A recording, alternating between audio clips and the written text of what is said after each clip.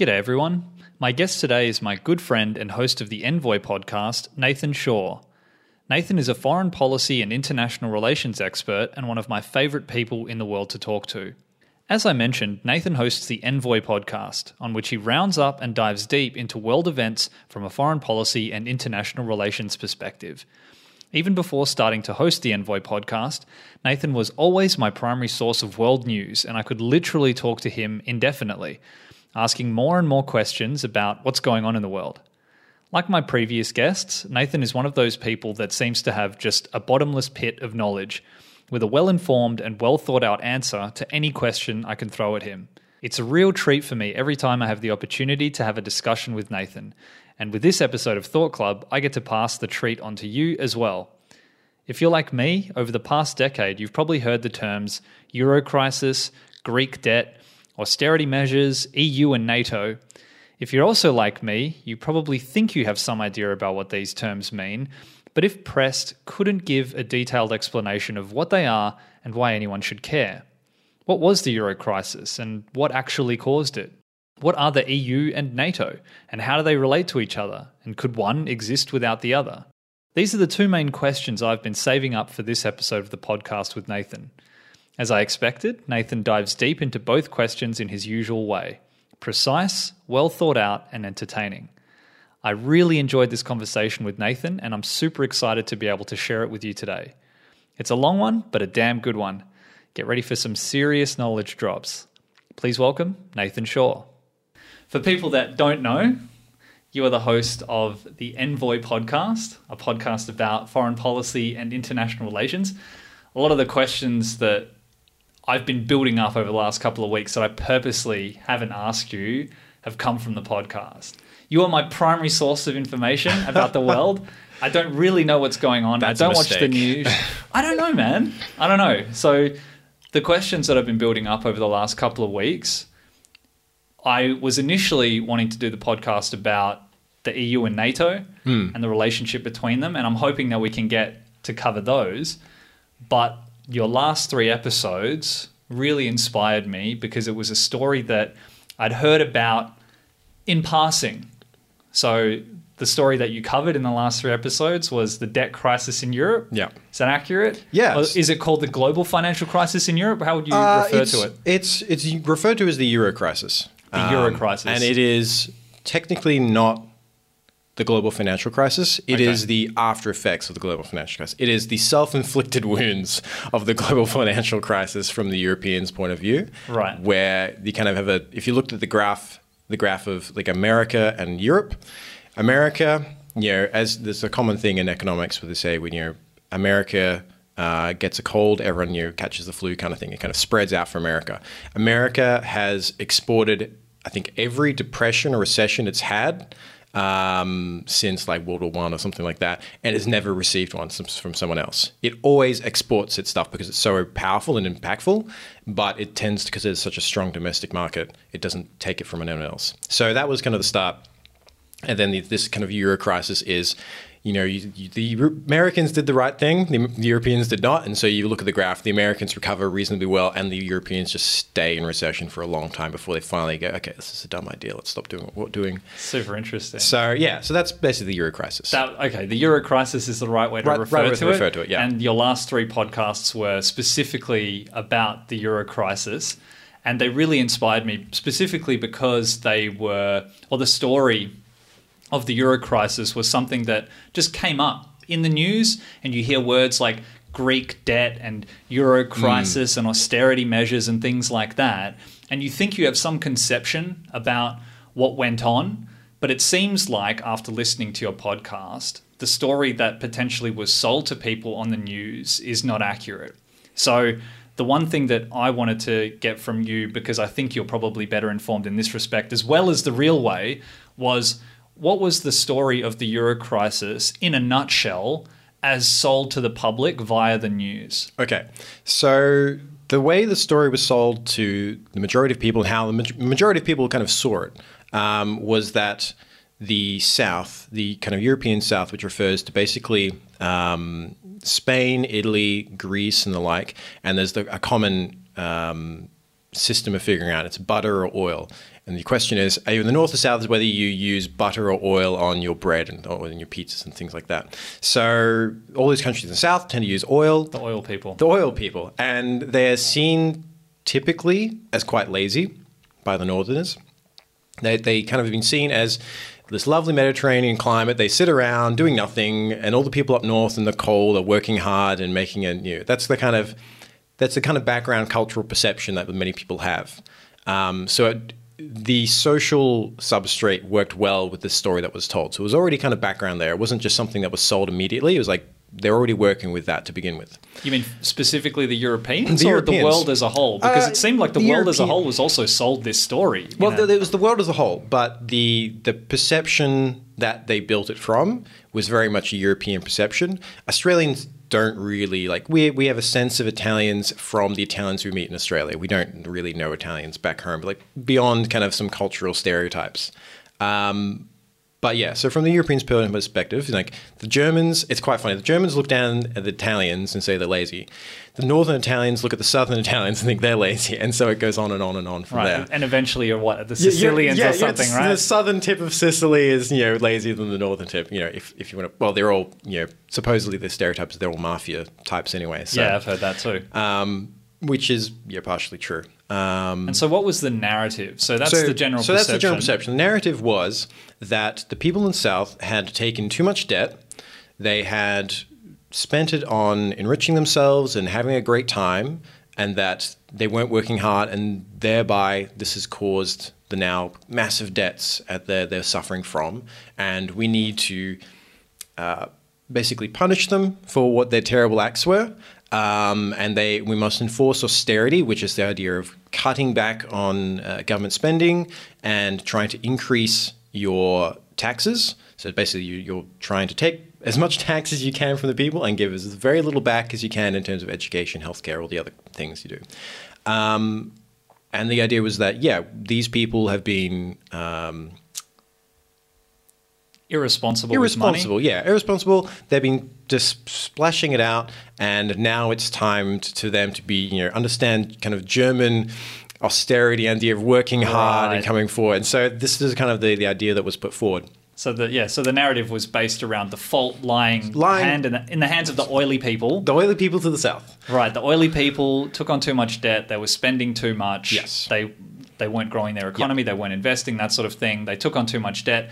And then when the GFC hit, they weren't able to pay back their debt. They weren't able to pay the debts. Ostensibly, that's the story. That's ostensibly the story. There is another part to it in that there is a genuine difficulty in getting your taxes in Italy and Greece. I heard this about Spain as well. Apparently, it has one of the highest tax evasion rates internally. Yeah. Wow. So there is a reasonable foundation to the actual accusation that the government is not able to get the taxes from the people, so the people are running off with money and not supporting the government properly.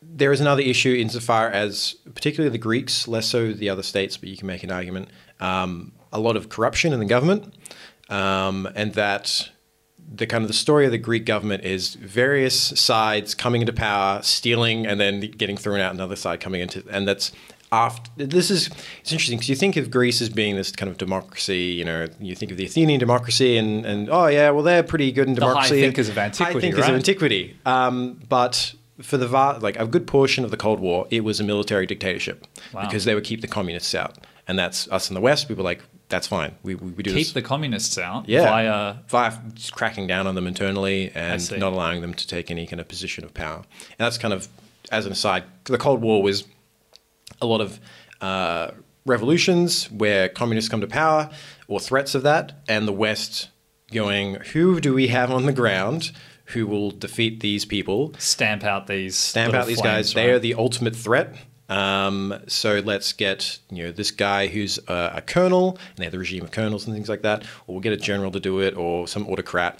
We're happy to work with them because they're going to stamp out the communists. But we'll get to probably later to kind of my worldview, maybe we'll see on international relations. But that's basically what we did. And so same with Greece, despite the fact that it's kind of the foundation of democracy and whatnot. Okay, so they were working with a difficult position. They're coming out of that. So you're probably expecting some corruption and some difficulties. But regardless, it would be a lie to say that there was like, oh, it was a perfectly functioning country. There's no grounds for them saying that they're corrupt and da-da-da and that they're wasting money. Okay, so that part of the story, or maybe the stereotypes of, let's say, economic irresponsibility. It was a very easy lie to sell. Like, if you're trying to sell a lie, you want to put some truth in there. Okay. So that's kind of the foundation of that. And the idea that they have overborrowed. Now, you can't overborrow without overlending. Right, and this is the next part that I wanted to get to. Yeah. Listening to your podcast, I think you give a really great breakdown of the play-by-play of, I guess, from your perspective, what quote-unquote actually happened, trademark. Yeah. I've made a little summary of the play-by-play based on what I've heard from you specifically, because I had really no detailed knowledge about this before.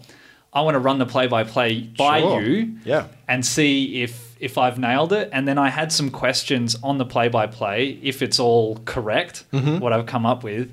I had some questions at specific points where I was a little bit confused. And although it was already a deep dive on your podcast, maybe we can go into a deeper dive. Sure. So this was the play-by-play that I'd taken down. In the beginning, there was the removal of monetary policy control from countries in the EU. So what you start the podcast with, which I found really interesting, was going into the basis of manipulating economies through fiscal policy and monetary policy. From what I understood, fiscal policy was things like internal to the country, taxation and spending at the government level. Monetary policy was essentially manipulating interest rates through printing or not printing money, expanding and contracting the money supply. So a lot of it is not so much printing, although you can do that. It's the interest rate that the government central bank lends to the banks. And so the creation of debt, right?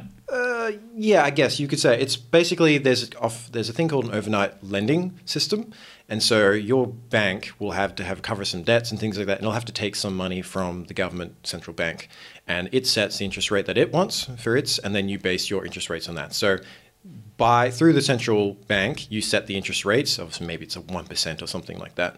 And then you as a bank go, well, we have to pay them 1%. So we're going to put our interest rates at 2%. That way we can make a profit in the middle. So that's kind of how they do that. But they can do other things where they can print lots of money and create inflation and do other things like that. But yeah, absolutely right. So the monetary policy essentially is one of the two levers in manipulating the economy in one sense, inflation and the creation of debt and things like that. Obviously, from my understanding, if you can create more debt is readily available, that would probably contribute to an economy expanding and inflation going up. Is that correct? Yeah, so that's a classic thing, is that you put interest rates down to make debt cheaper. Yep. And so there'll be more debt. The money gets spent, that booms the economy because suddenly there's lots of money running around. And everyone's got a car now. Everyone's got a house. Everyone's buying new, what they call capital, new machines for their business so they can grow. That improves the economy. But then you also get the problem that as things improve, prices start going up because you're starting to go, well, everyone's employed now because things are going so well. So how are we going to employ someone? We're going to offer that guy an extra 10%, and then someone else is going to offer him 11%. And so the prices start going up in terms of wages. And then, well, now I'm going to have to pay these guys all this money. I have to sell my products for more. So then put the price of products up. And so you get this kind of inflationary spiral. So yeah, absolutely. Stuff. And this was the really interesting part that I thought was an interesting foundation for the Euro crisis, was that you said that because of countries in the EU not being able to set their own monetary policy, that became the basis of countries that previously had very high risk on their debt suddenly having apparently lower risk on their debt. So the mechanism that I understood from the podcast, and correct me if I got this wrong, was that the reason that maybe countries in the south, the oil countries, were perceived as having higher risk when they were in control of their monetary policy was because they could increase inflation to essentially get rid of their debt, and that made their debt worthless if they were able to control their inflation. So if someone was issuing debt at a certain percentage and they increased inflation over that, that would enable them to very easily pay back their debt, but the person that they're indebted to suddenly is not really making any money on that investment anymore. Yeah, or on that debt. and so that's what, if you want to see kind of an example of hyperinflation, it's what that was done very effectively by the Germans after the First World War. Is, we often see, and we've heard about the idea of hyperinflation, people with money in wheelbarrows being barreled around. That was a classic Zimbabwean image, right? Zimbabwean, and you're going to see it, and you're seeing it right now in Venezuela as well. Oh. But if it's government policy to set hyperinflation, you can do it, and it can be very effective because it'll eat away the debt very quickly. Because if you have to pay someone back $100, and then you make it's set, it's $100, whatever it is, and you go, well, I've only got $100 at the moment. What if I print $1,000? I can just give them $100. I've still got $1,000 afterwards. Easy peasy. They're going to be upset because now... You mean the person that holds that debt, right? The person that holds the debt is going to be very upset now because they expected to get $100 based on when you didn't have that extra money amount. And so when you print money, you're basically devaluing it. So it's like if you have a piece of gold and it's really, really rare, and you think, this is great. I've got this gold. It's brilliant. And then suddenly... someone finds this motherload of gold and it makes the value of gold plummet. You're going to be really upset and worried. That happened in Spain when they started to conquer South America, I believe. I think the value of gold and silver there basically went down. They were experiencing hyperinflation because of all this gold coming in. And I think maybe that was the first time in history where that had happened, where you essentially had an influx of this rare material in a way that if you had gold before, you can't print gold. Yeah. You had to get gold so from somewhere. So it's good at holding its value, and that's why people have still today value precious metals, because they're good at holding the value because there is a set amount. You can't just print gold, whereas you can print money. So especially, and related to the global financial crisis, when that hit, people moved their money to things like gold because it's going to hold its value whatever happens. Whereas if you put it in stocks or something, it might crash, or something might become inflated or deflated. So it's best to put it in gold. But as an aside, that is an interesting case in history where it actually didn't hold its value as perceived. But yeah, the effect of inflation is that it makes debt worth less. And so that's a risk. If someone has access to their own printing machine, you say, I'll take your debt, and you're looking across the room at them and they're just handing, with their hand next to the lever, and you're like, all right, it's going to be 20% you're going to have to pay me because I don't trust you. Whereas if you go to the Germans are pretty stringent on inflation now because they have that memory. But their memory doesn't seem to include the fact that it was done purposely to screw over the people that they had debt to back in the day. But they remember how horrible it was and the effects of inflation. So coming back to the EU, this idea that you've removed the ability for countries in the EU to essentially inflate their way out of debt. Yep. What it meant was countries that previously would have had a very high yield on their debt. Mm-hmm. High interest rate. Interest rate on their debt. Because people perceived them as not being able to manipulate their inflation in order to get rid of it, their risk apparently goes down. And the yield on their debt also goes down. Yeah. So what happened in what you mentioned in the podcast was that Greek debt that previously was maybe sitting at around 20% very, very quickly started to approach the yields that people were expecting on countries that were already considered lower risk, even when they were in control of their monetary policy. So this is where it starts to get interesting. Because the yields on their bonds went down, German and French banks, in order to maintain their profits, where previously they would have been getting 20% yields on a bond, they may be now getting 5% just to throw a figure out, you would need 4 times as many or 4 times the amount in order to cover what you would have received originally.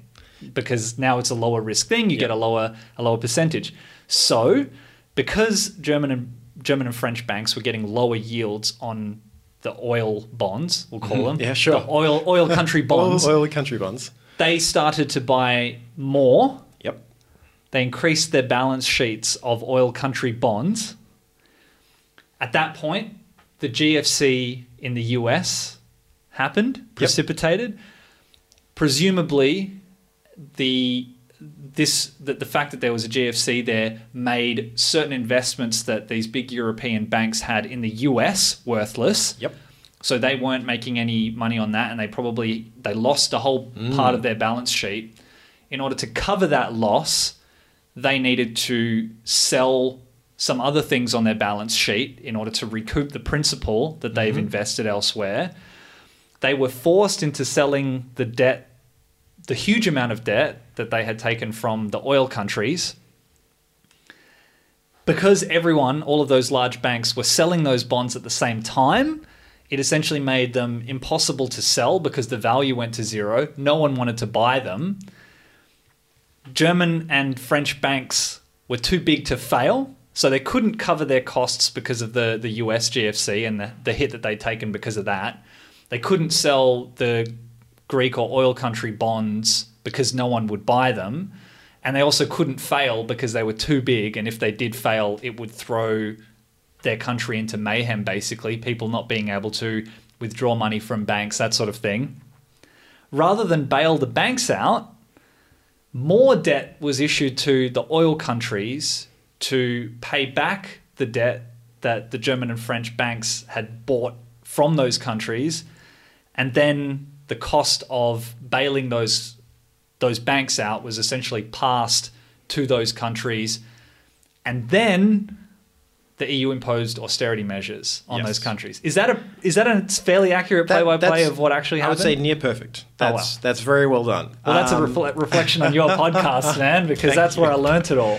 Yeah, so you've hit the nail on the head pretty much. The banks in Germany, if they could no longer support themselves, if they ran out of money, that would cause what they call a credit crunch. They would not be able to lend. They would be like, we're not lending to anyone. It's too risky in this environment. So that means all the people out there, every day, huge sums of money are being lent and borrowed at the same time. And when that stops, just kind of think of it as the kind of lubricant of the economy. And so if that stops, then your business can't get a loan to buy a replacement machine. So you can't work to run your coffee store anymore. You can't get your espresso machine. So industry sort of grinds to a halt. So it is, and it's the same for people just living their day by day. So if that happens, the economy is going to suffer terribly, and it's going to precipitate further and further effects. So you have to not let that happen. That's what the too big to fail is all about. But just bailing out the banks annoys people, and you saw it in America with the Occupy Wall Street, the idea that we just bailed out all these financial institutions. This is unacceptable. They've gotten all these bonuses. How can we let this happen? It's not right. So that is it's kind of political suicide to do that in some respects. And it's really painful from a political perspective to do that. So instead of doing that, they said, well, these balance sheets that you've got have got all this Greek debt, and you can't sell it because if you try and sell it at once, everyone's selling, no one's buying, the market can't find a price, it plummets. So instead, they owe you money. They're going to pay you back. We're going to give them money in a bailout. So we're going to bail out the Greeks, and so they can then use that money and pay our German banks, and that way you will be solid. You get paid, you can cover your losses in the US because the mortgage crisis there, you had invested in all the very silly securities over there, and when that went to zero, you were in trouble. So we're going to bail you out that way. But in the end, it then means the Greeks have been bailed out, and so they owe the Germans. And the Germans say, well, now you owe us. You owe us our money. And they don't say it publicly, any of this, of kind of like, you owe us money, and it's because we used you to fix our own system. But they just say, you owe us money. We bailed you out. You would have collapsed. And as an aside, if you look at Iceland, they did refuse to bail out, and they just let things fail.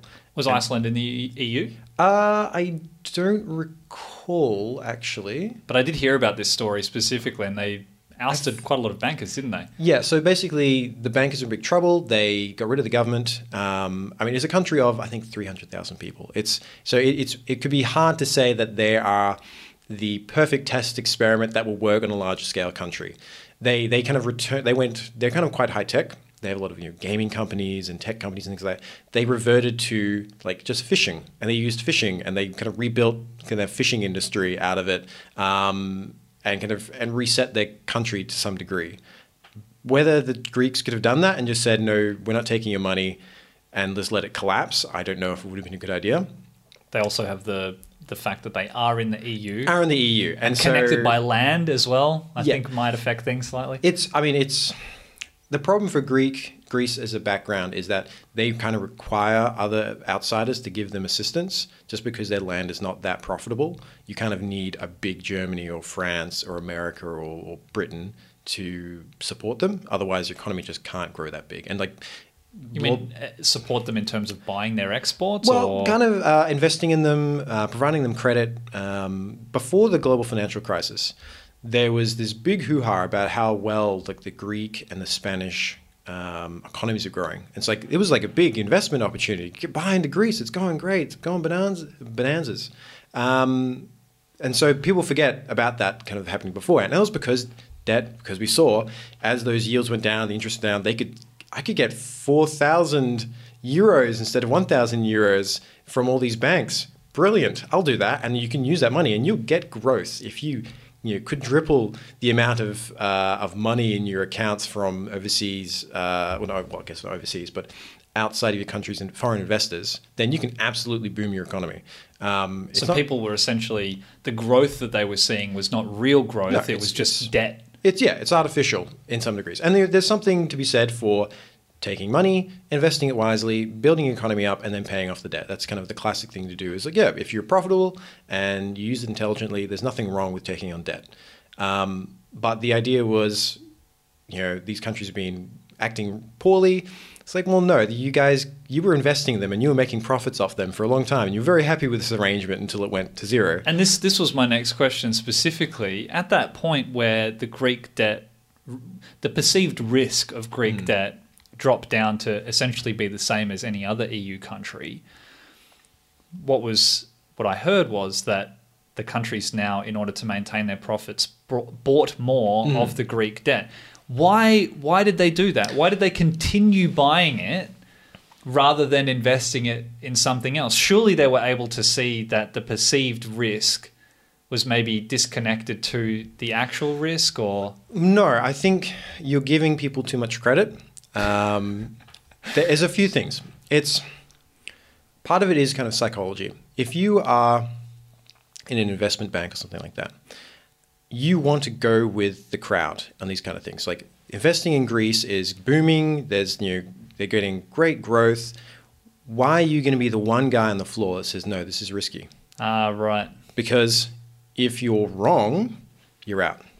If you're right, well, everyone else on the floor chose wrong, so they're not going to fire everyone but you.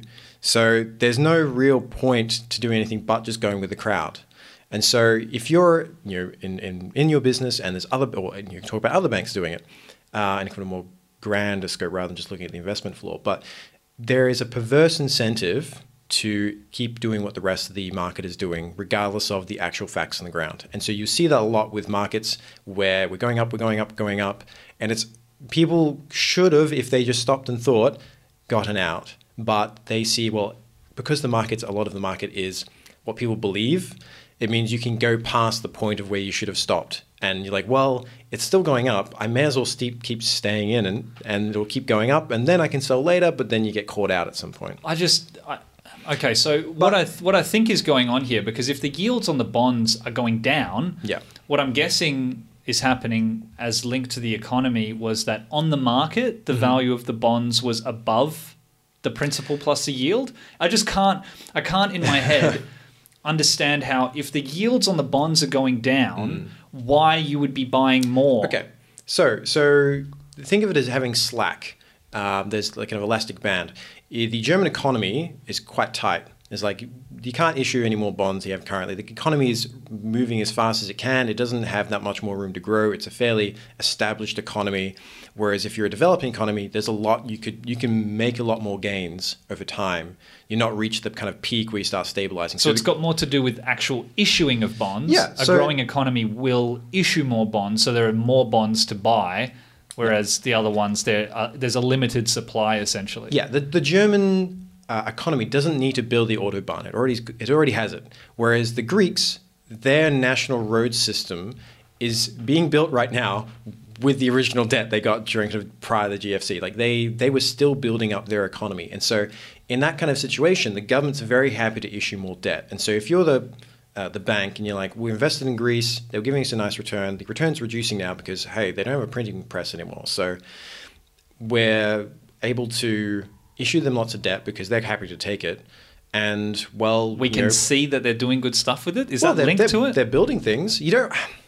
I think, again, you might be giving people too much credit. They look at what's on the numbers, and there's something with the GFCs, like people didn't go out and actually look at all the foreclosed houses and whatnot. They're sitting in their rooms just looking at the numbers.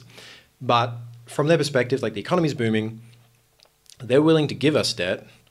They're willing to take the debt. They're willing to take loans. Why not give it to them? We can make a whole bunch of money. Why not? It seems to be more like, it seems that the issue is centered more on the fact that Greece was willing to issue more debt. It was less than willing, but it's like it was capable of doing it. It's like Greece, like if you do it in Germany, all you're going to do in Germany is probably create inflation because you're going to try and your economy is going as fast as it probably can. There's not much slack. You would just be like creating holes and then refilling them because there's nothing else to really build because Germany is a pretty well built country. So let's run that thought experiment. Let's say Germany just started issuing a whole bunch of bonds and other people bought them. That would result in a huge influx of money to the government? Yep. What would the government tend to do with a whole bunch of debt or with a whole bunch of money that it has suddenly gotten? What could it do with it? So any normal government spending, it could try and just like if you have like a healthcare budget and you want to prop it up, you can just use debt to do that. It's generally not a great idea because it's an ongoing cost. That means you're going to have to keep getting debt into the country or grow your economy. And generally healthcare, it doesn't really grow your economy ipso facto. It does help because obviously you have sick workers, they can't work, and so you're avoiding kind of a recession in that regard. So there's certain benefits to healthcare. But regardless, generally you want to take debt on to build something in particular. So you want to build a road network so you can link your economy so people can move things efficiently and then you improve the ability for your domestic economy to grow. So basically, if you took on government debt, it would be to invest in something that would have the potential to grow the economy. Yeah, but again, may give people too much credit. Politicians are very happy. I tend to be doing this, man. I don't know what. It's a bit of a risk when you try to think best of others. And then when it comes to economics and money and politics, people are often quite crude. And so politicians, for the perverse incentives of the short-term kind of election cycles, will often take on debt so they can give you a tax cut or give you some short-term boost so they can get reelected. It's not the smartest thing to do for the economy as a whole, but they might do it because they think they can get elected that way. And in the end, I guess you could also say we're at fault because we believe them. Right. And if I had one thing I could teach everyone around the world, I'd be like, when the economy's going well, don't take out more debt. Just save the money. And when it's going bad, then spend the money. And that's Keynesian economics, right? Keynesian economics. That's kind of the basic thought experiment. The idea of during the business cycle, when things are going well, don't give away tax cuts. So if back in during the John Howard years, we got multiple tax cuts. Wrong thing to do. Should be saving because money. Our economy was going well at that point? Reasonably well. Okay. We're on the upswing out of the 90s, which started off a bit rough. We were born, so yeah. Well, it was only uphill from there. So you can make the argument that if the economy is looking like it's going better, you might want to lower the taxes maybe for the lowest, for the poorest people because they might need some money to deal with inflation, things like that. But otherwise, you don't want to drop them too much. You want to try and take as much money as you can, build a nice big revenue. And there was before the GFC, there was this big thing about not having any debt, not having any deficit, things like that. And this became a mantra that we will provide revenue. We will not, go into deficit. We're responsible people. And all around the world, this kind of idea of being responsible fiscal conservatives or whatnot. It's silly. It's like we will only have umbrellas on, and we will always have the umbrellas. So if there's a rainy day, we will be safe. But on the day when there's lightning, it's a bad idea to have the umbrella because you get zapped. So you need to change what you do based on the conditions. So if things are going really well, then you want to save. And you want to try and not put money into the economy. You want to do a few Build things. your reservoir, Build your essentially, reservoir, right? yeah. And you might have to, we Flywheel. have to rebuild this hospital because we just have to. It's like there's nothing else to do. But you don't go on big spending sprees. And that's like you saw in Western Australia. The Colin Barnett state government got all this money from the Back in the mining. 90s? Back the last 10 years, basically. Last 10 years, okay, sorry. Last 10 to 20 years, because we got out through the global financial crisis very well. Because of the mining and selling to China, basically. And so we built all this stuff. And, it's great. It's nice stuff. It's you got Elizabeth Quay and you've got, the Bell Tower and all these things. But now... Huge income generators. Well, yeah. I mean, there's all this tourists coming to see the Bell Tower. And, I could be having to eat my words. Maybe there is an increase in tourism because of that. But my perception is that it probably didn't generate as much revenue as it cost. And it was better to hold on to the money and wait until the mining boom would have inevitably stopped because, again, it would. And people, again, see, no, we're just going fine. It keeps going. And they forget about these things. And that when it does, like right now, revenues drop, you would have this huge reserve. So the current government wouldn't be running around like crazy trying to find revenue. So that's the basic kind of outline of why you need to get debt and why you want to use it to push the economy forward when it's doing badly. But if you're Germany and everything's going fine and you're growing stably and you're already a developed country, you don't need more hospitals, you don't need more roads, you don't need that much more debt. But if you're Greece, you do want to build hospitals, you want to build roads, you want to try and build up your economy. So it makes sense for them to issue more debt. So it makes more sense. My next question was, where did this money come from? Where did these huge German and French banks get the money to buy the debt from the oil countries? Honestly, I don't know where their specific money come from. But so these are the national banks, right? So and this was sort of what you mentioned is the German and French national banks, Deutsche Bank. I don't know what it is in BNP Paribas or something in France. Yeah, so if you look, there's a whole bunch. There's a couple banks. So for instance, in France, there was Agricola. There was basically a farmers bank. Like an industry farmers bank type thing. That seems to be pretty common in most economies. Kind of transformed from this little bank to this like something worth like a third of the French economy, like 100% of the same value of the French economy, just through this kind of effect. Well, I think the Agricultural Bank of China is the number 3 bank in the world by holdings after 2 other Chinese banks. But it's kind of a bit silly sometimes, but part of being a bank is that you issue loans to people. And you don't actually have to give them the money. It's like you don't actually have to have the money. Fractional reserve lending, right? Yes, and so as long as you have enough to cover maybe 10%, if someone calls in your deposits that they have with you, you're fine.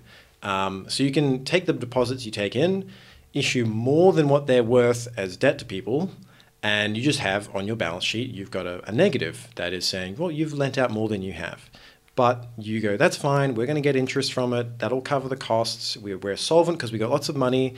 Our asset balance sheet is looking fine. Nothing terrible's happened, so everything's fine. But as you do this and you issue more and more debt, you create the effect that you become more and more vulnerable. And so I think during the global financial crisis, I think Deutsche Bank, maybe one of the French banks, or something like a 3% turn against them makes them insolvent. Because they've just ramped it up to the nth degree, of issued so much debt that even a small shift against them will mean they become insolvent because they just can't cover it. And wasn't there a law about this somewhere? Because what I think has happened, and correct me if I'm wrong, I don't know if either of us are expert finance people, but it seems like these banks that are taking deposits, usually what a bank that takes deposits is able to do, from my understanding, is that they can fractionally lend to people within that economy, right? So if they if someone deposits $100 and they have fractional reserve lending policy of 10%, they take on $100, they're able to then lend $900. Yes. Right? So they have 10% they're able to lend 1,000 because they have 10% of what they've lent. Yeah. So they're essentially able to multiply their deposits by 10, lend it out to people at an interest rate to make a profit, and that's the limit on it. But usually that would be on savings and loans banks. But it seems like what's happened here is they have taken deposits, issued debt to themselves, used that debt to buy other people's debt. So they've used money that, a loan that they've given themselves. So someone's deposited $100, they've given themselves a loan for $1,000, used that $1,000 to invest in something. So they've bought, let's say they've bought a $1,000 piece of stock. Yeah. Right. So someone's given them $100, they've issued themselves a loan for $1,000, and then bought something that is ostensibly an asset. Usually you would consider that an asset on a balance sheet, Yeah. right? But they also have the debt on their balance sheet. So really, it seems like they've still only got the $100. Yeah. Their It sums to balance- zero. They've only got $100 and they have this big issue. But they where- actually have a liability to themselves of $1,000. In terms of how they actually do it, I don't know. Oh, this is so fascinating.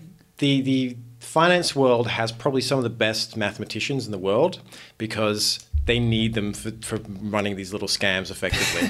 And they get paid better than professors do. So in terms of how they actually do it, I don't know. But one part of this is the fact you're saying savings and loans bank. There's used to be somewhat of a divide, especially in America, between you kind of just your every mom and pop bank, savings and loans, and the kind of finance area. And I think it was the Glass-Steagall Act in America. They either abolished the act or they put it in. Whatever it was, it kind of removed that divide. That's what I remember hearing. The fact that like a savings and loan could then be, what do they call it, an institutional investor or something, an investment bank. Investment bank. Right, yeah. So you savings then and loan have bank. and that's part of the problem of why it affects the rest of the economy. If it was just a small subset of where there's investment banks that played stupid games and they went bust, it's like, well, it's going to hurt the economy, but it's not the end of the world. But if their balance sheets are now attached to your deposits as just a normal person in the economy, their losses then get translate covered back to you, right? Back to you because they need to cover their losses and they can Right. use your money to do it.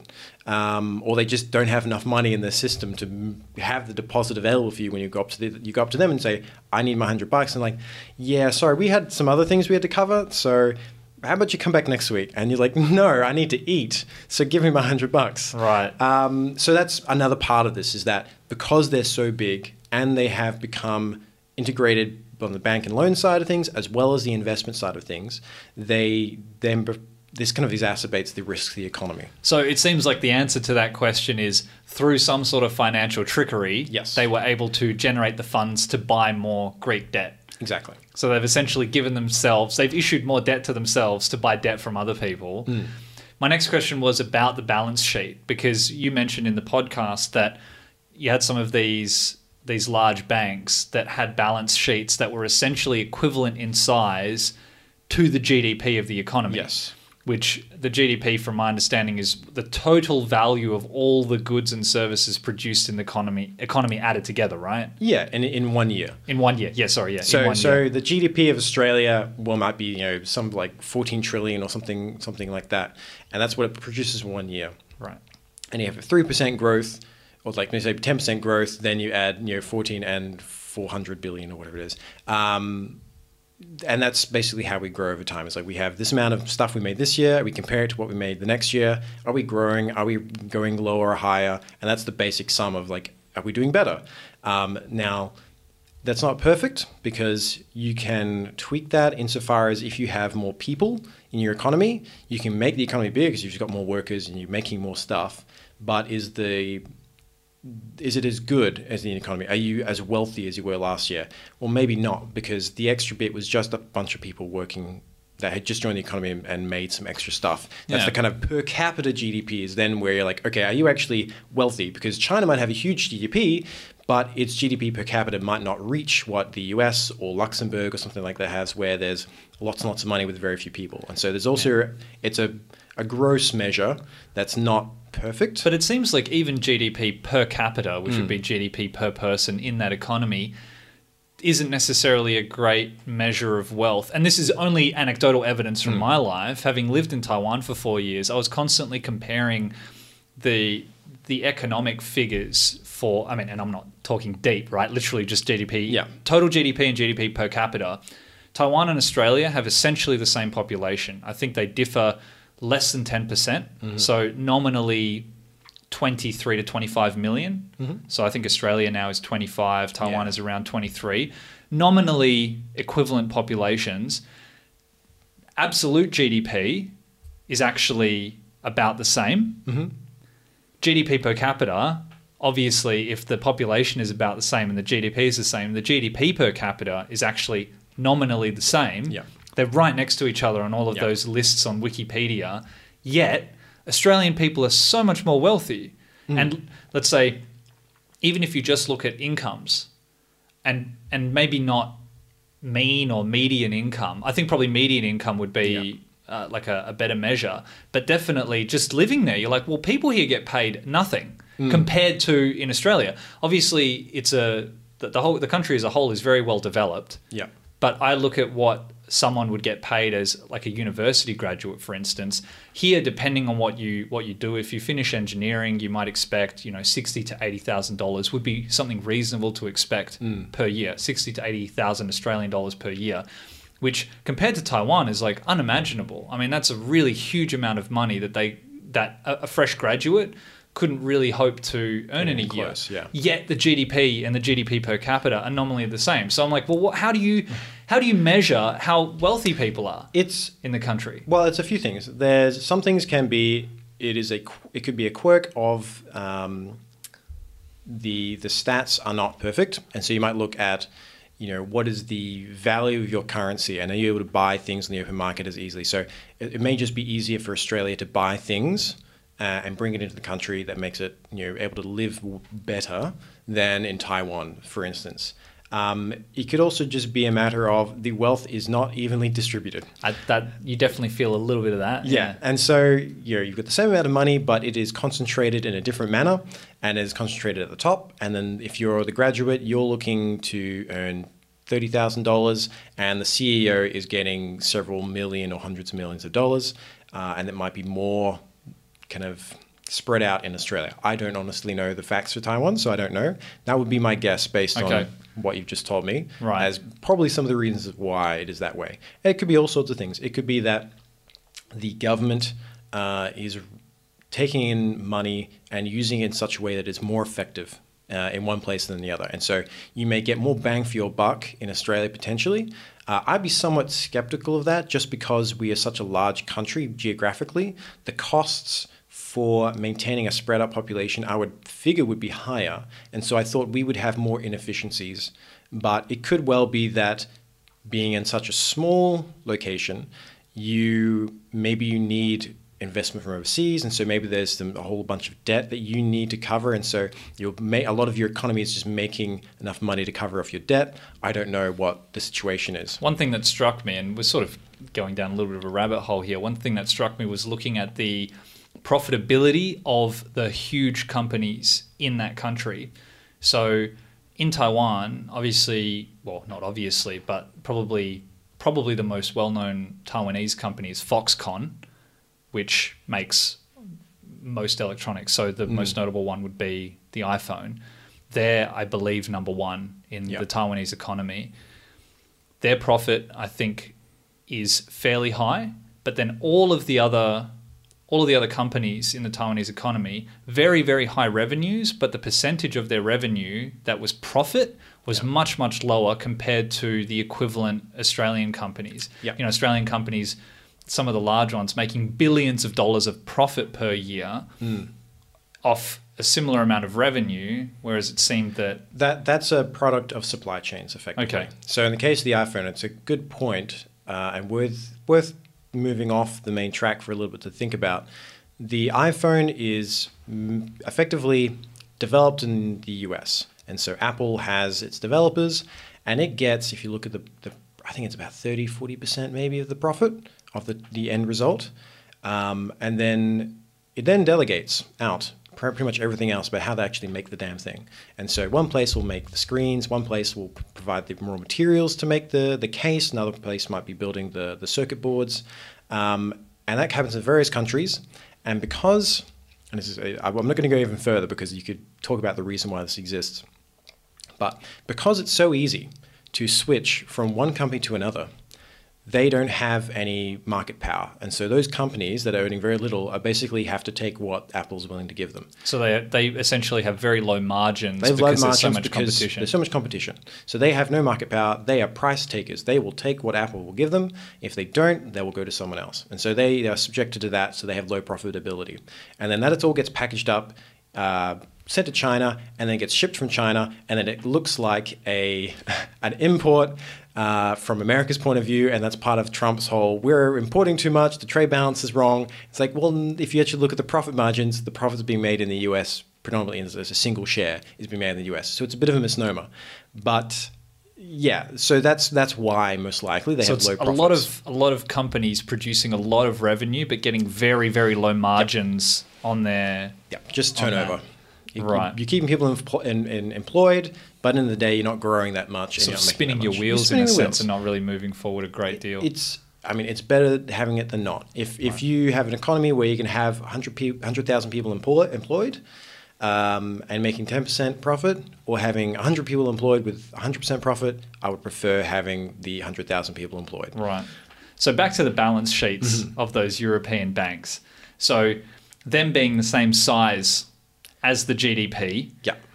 That's really interesting. So that would be that, and if I remember back to Economics 101, balance sheet would be assets minus liabilities. Yeah.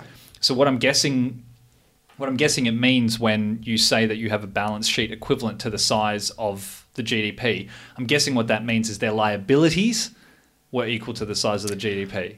I honestly don't know. When I was reading the information, they just said balance sheet. I'm not sure what part of it they were saying, their liabilities or their assets or the sum thereof, because I don't know what the actual stats were. They could have been saying their assets and their liabilities added together were equal to the same sum, or they could have been saying just the assets or just the liabilities. So I'm not sure exactly what the answer to that would be.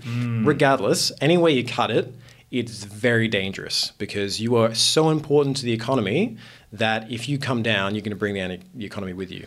Well, then in that case, it would make sense that it would be the liabilities. And this gets back to my earlier question about how you actually determine what happens on a balance sheet if you've taken $100 of liquid currency and converted it into $1,000 of debt and then bought a $1,000 investment with it. Because usually, I think if I was doing my personal finance, if I had $1,000 worth of stock, right, that would be an asset on my balance sheet. My balance sheet would be $1,000, right?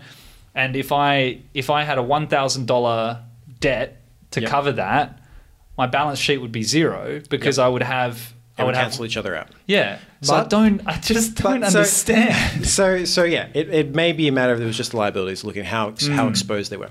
But regardless... Because in this case, your asset is only worth $1,000 if you're able to actually cash it in for $1,000 at any point, right? Because if you're able to cancel out that liquid thing, and that was one of my questions is, what were the rules on the Greek debt that they issued? Presumably, and again, I'm not an expert in bonds by any means, but I presume that with a bond, you can't force the issuer of the bond to give you back your principal. You have to hold the bond until it matures, Until right? it matures, that's correct. Otherwise, you forfeit the principal, or I don't know. I don't think there's anything you can do but wait.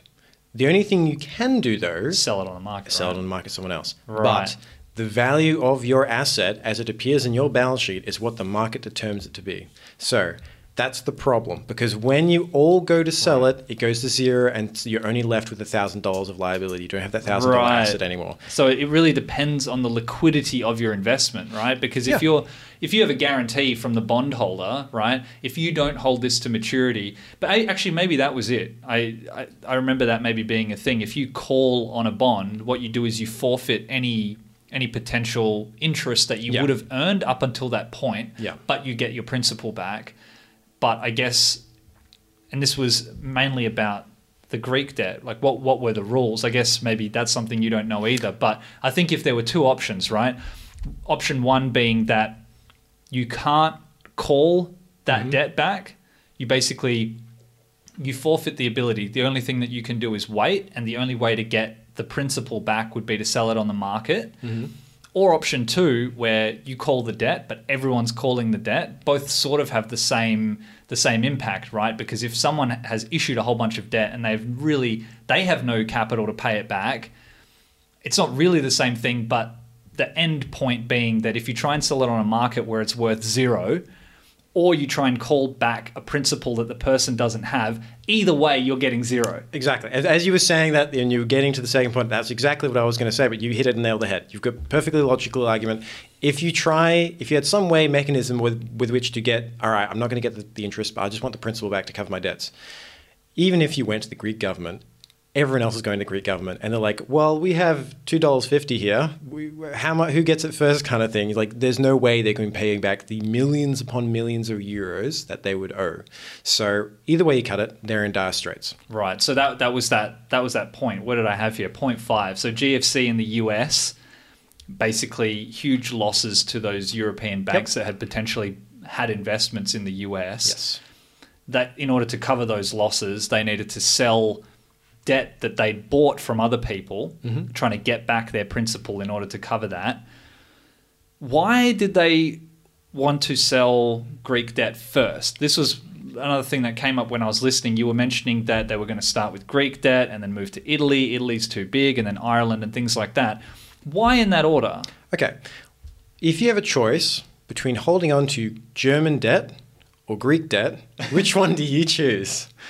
Right, I guess it's the potential risk of default on the debt, right? Yes. And so if you have to choose which you want to hold, you're going to hold the least risky. You're going to sell that last. Ironically, it being the US that had defaulted on their stuff, and then you're going the complete opposite. Yeah. Okay. So that's the way you go. It's a couple of things. One thing's because the Greek economy is smaller, and so it is going to be less able to pay back and things like it is more risky, and so you just want to get rid of it ASAP because it's like you're just getting rid of it as soon as possible.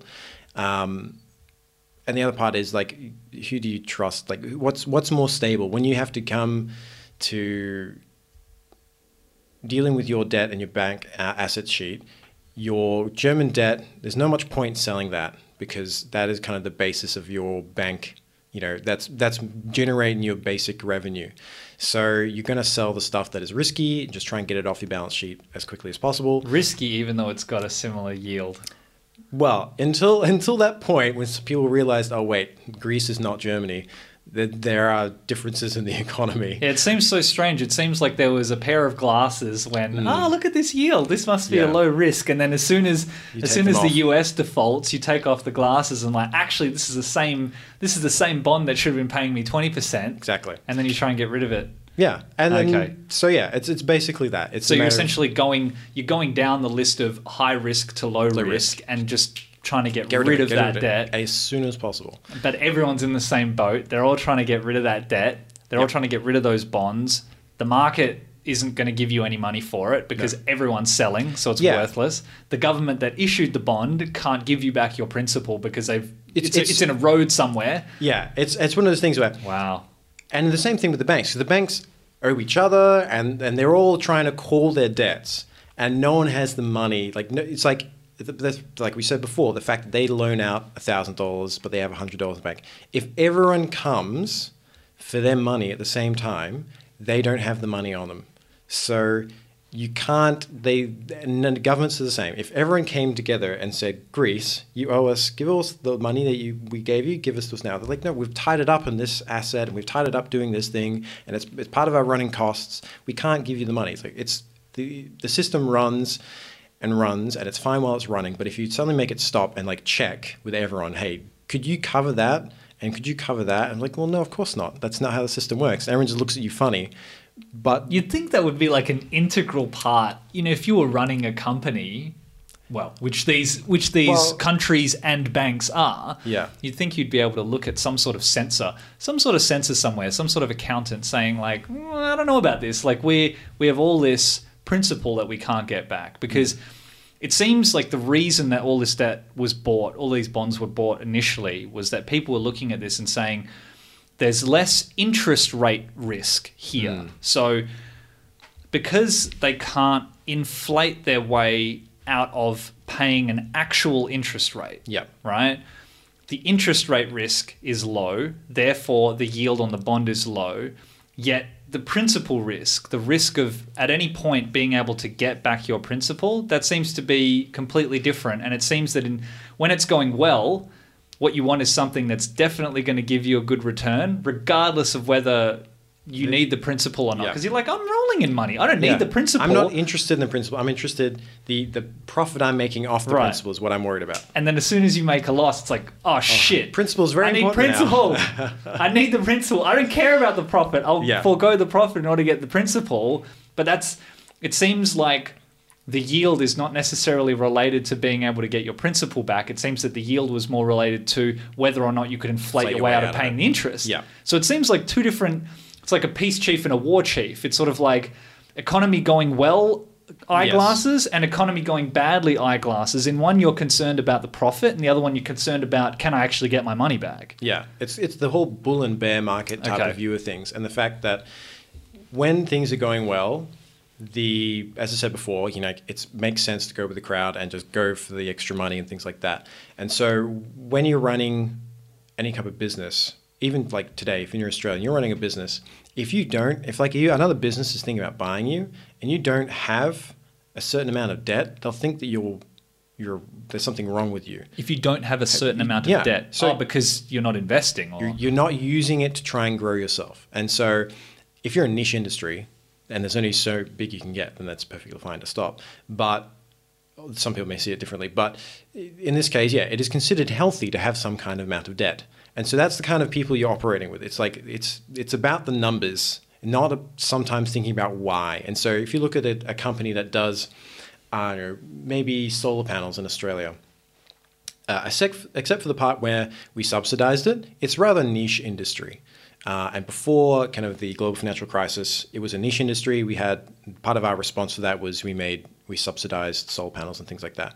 But before that, it was a niche industry. And so is there much point taking out debt as a solar installer if you can't really grow because not that many people want solar panels? There's not much point buying a bigger factory to build more solar panels or importing them or like... So I guess the perception of debt comes back to your perception of your ability to grow or your potential for growth. Potential for growth. And so if you just look at that company and say, why don't they have any debt? That's a terrible company.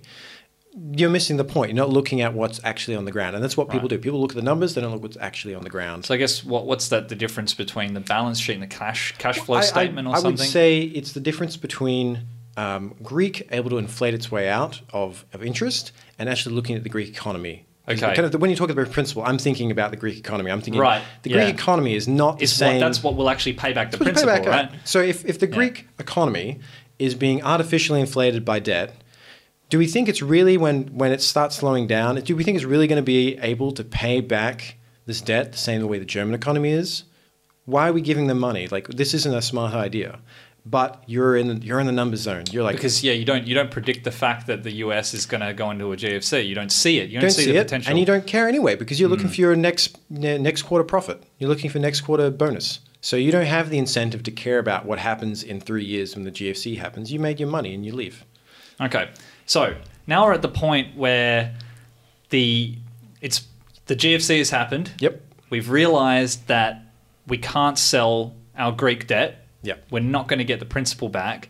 If we can't sell it, then our bank goes under. Yes. So the decision was, in order to get the money for this debt to the German bank, for instance, rather than give the money to the German bank in a bailout of the bank, being, what the US did, potentially being footed by the taxpayer of that country. Exactly. What we're going to do is we're going to give money to the Greek government, and the Greek government is going to buy back the bonds and give the principal to the German banks, essentially making those bonds liquid, giving cash back to the German banks so they can then cover their losses. Yep.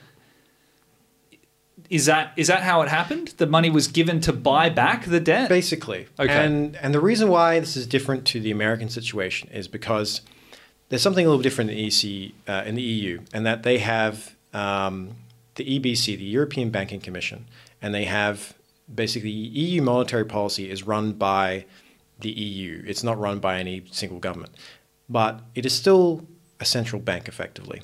And so in a normal central bank, it is the lender of last resort. And so if everything goes bad, it will lend. It will make sure the economy keeps going, because if you don't, it all comes crashing down. And so in America, the American central bank will go to the companies and U.S. Federal Reserve, right? Federal Reserve. So they'll go to companies. They let a couple die, but they'll go to the company and say, "We will give you money. We'll bail you out. We will give you liquidity, and you can keep on running. And then once you get back on your feet, you can pay us back." The Europeans didn't do that, and part of it is because it has a bit of a strain of the Germans in it now, and they are very much worried about inflation. They don't like throwing lots of money at things.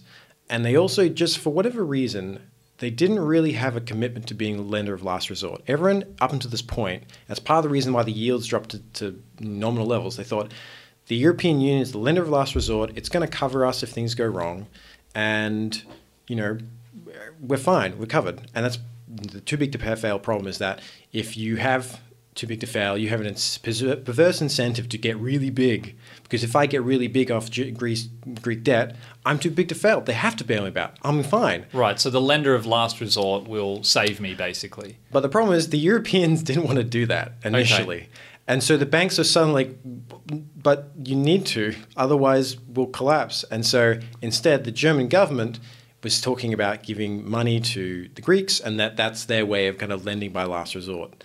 Eventually, EU, despite its reluctance initially, through sheer kind of pig-headedness, decided, okay, we should actually do that. And they did some quantitative easing, basically printing money, giving money to people who need it, and acting as lender of last resort. But initially, they weren't doing that, and that freaked everyone the hell out.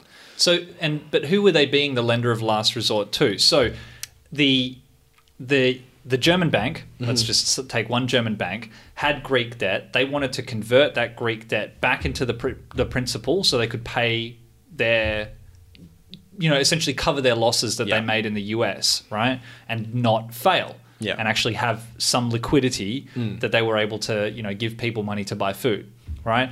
So that conversion of the Greek debt back to the principal, right? Essentially buying back the debt. Who lent money to whom and how? So the Greek government has issued the debt. In order for them to buy back the debt, the Greek government needs the money. From whom did they get the money? I can't recall exactly if it was the German government or it was the ECB, EBC. I can't remember exactly who did it, but it's kind of a moot point insofar as they owe someone money. Well, it's kind of a moot point insofar as the EU is basically run by the Germans now. So it's basically the same thing. The Germans, after kind of reunification, were kind of still getting their legs underneath them, and the French kind of were running the show. And over time, the Germans, those good old Germans, became very productive. They get one full economy. They now, instead of being split in two, they become very powerful, and now they've basically taken over the EU in terms of kind of like they are the major economy in it that is kind of the pole position that kind of directs where it's going to go. So regardless, even if it's the EU bailing them out, German taxpayers are probably going to be paying the taxes to the EU to cover that. So it's kind of a moot point. It's more of just, what way can they financially finagle it to get it where it needs to go. But in the end, it's basically the Germans who are doing it, and they're doing it to save themselves and everyone else. But yeah, that's basically what it is. So I'm just trying to picture what happened from the Greek perspective. So let's say, I'm just going to use random numbers here, right?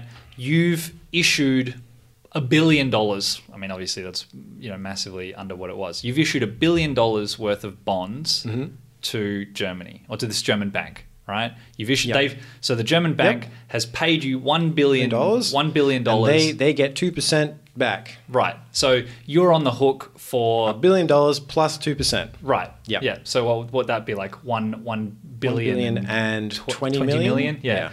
So $1 billion and 20 million is what you owe. You have a liability, and you have $1 billion in cash. Yeah. Right. So now the Germans want their $1 billion back, and you've already spent it. Yeah. So you would, to pay them back, you would then need to take another loan for $1 billion. Exactly. So you would then be on the hook for $2 billion and $20 million. Yes. Is that basically what happened in the bailout? Yeah, basically. But but you still probably need extra just to deal with the fact that your economy is suffering and you need money to kind of cover your costs because you're probably not getting the same revenues. So at a minimum, they've doubled their debt.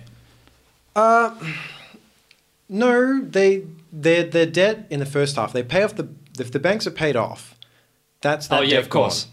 So it's just But then you're still if you've moved it around so Right. that the German banks are liquid. That's about it.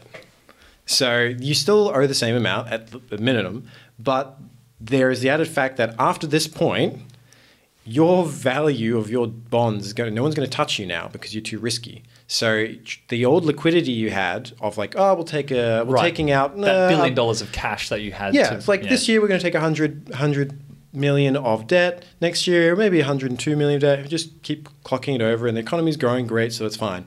Now you get to the point where the economy's not going so well. No one's going to touch you with a 5-foot pole. So you can't get the normal money that you need to run your economy that you were originally planning for prior to this.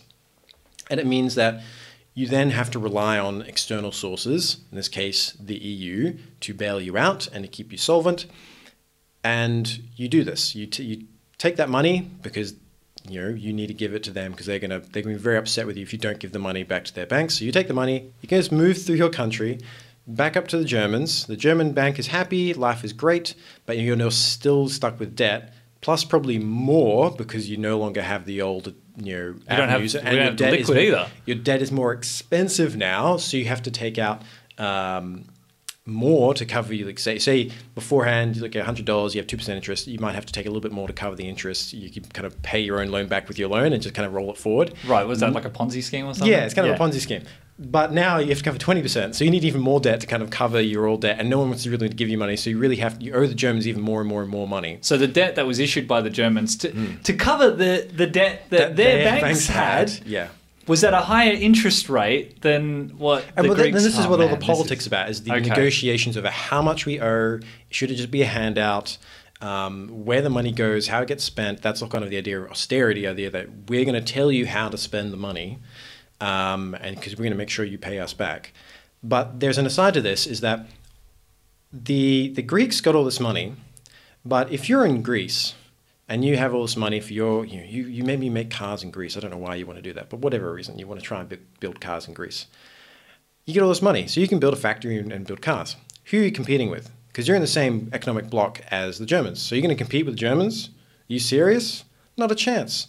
So you don't compete with the Germans. So what do? You use that money and you buy a German car because it runs better and it's cheaper than if you try to make it. So the money that the Germans gave you to boost your economy, you spend on German cars boosting their economy. So that was German banks investing in the German economy via Greece. And now they're essentially paying themselves back via Greece. Yeah. So it's like the Germans were very happy to give the Greeks money so the Greeks could give the Germans money and buy their cars. So how was this sold? How was this bailout, rather than saying, let's bail out the German bank? No. That's not the right way. No. We're gonna have to do it via Greece. Yes. How at that point was it sold to Greece? How was it sold to Germany? How was it sold to the EU basically? Because it seems like a lot of people would be up in arms about saying this is what's happened and this is our solution. People are like, well, the first part didn't happen. They didn't explain what happened. Okay. They just said, look at Greece. It's been terrible. They owe our banks all this debt. They can't pay it back. They can't pay it back. Their economy is going to crash. It's going to drag the EU down with it. We need to stop this, but we're going to get them. So don't you worry, German citizen. We're going to make sure that we install austerity measures on them. They're going to pay their taxes, and they're going to pay us back. So don't you worry. So you do that. So it was more of a placating measure for the German public or the public in... Yes. And how did the Greeks react? The Greeks had riots. They had mass civil disobedience. They had governments in direct response to austerity this accusation, measures. right? Yeah, okay. Austerity measures being imposed by government. They didn't want. There were several bailouts. They didn't generally want any of them.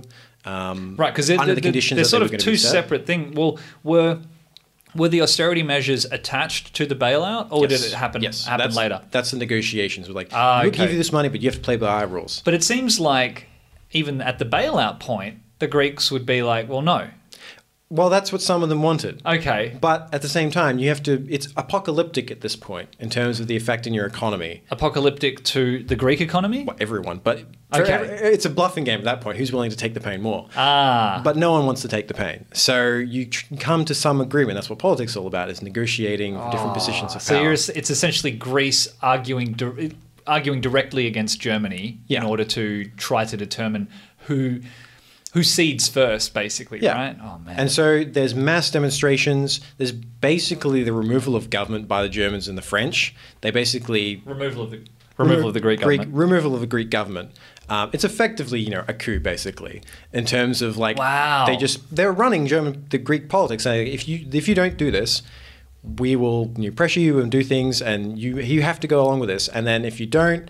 Nice country you got there, Greece. Yeah, It'd be a shame if anything were to happen to it. Exactly. Wow, that's so gangster, man. Yeah, you wouldn't expect a German to do something so gangster. No, they would never do something like that. Put pressure on another country, never. They're lovely now. Wow, yeah, they seem so lovely, taking on all those refugees. Yeah, they have Greece under a thumb. Well, that's about money.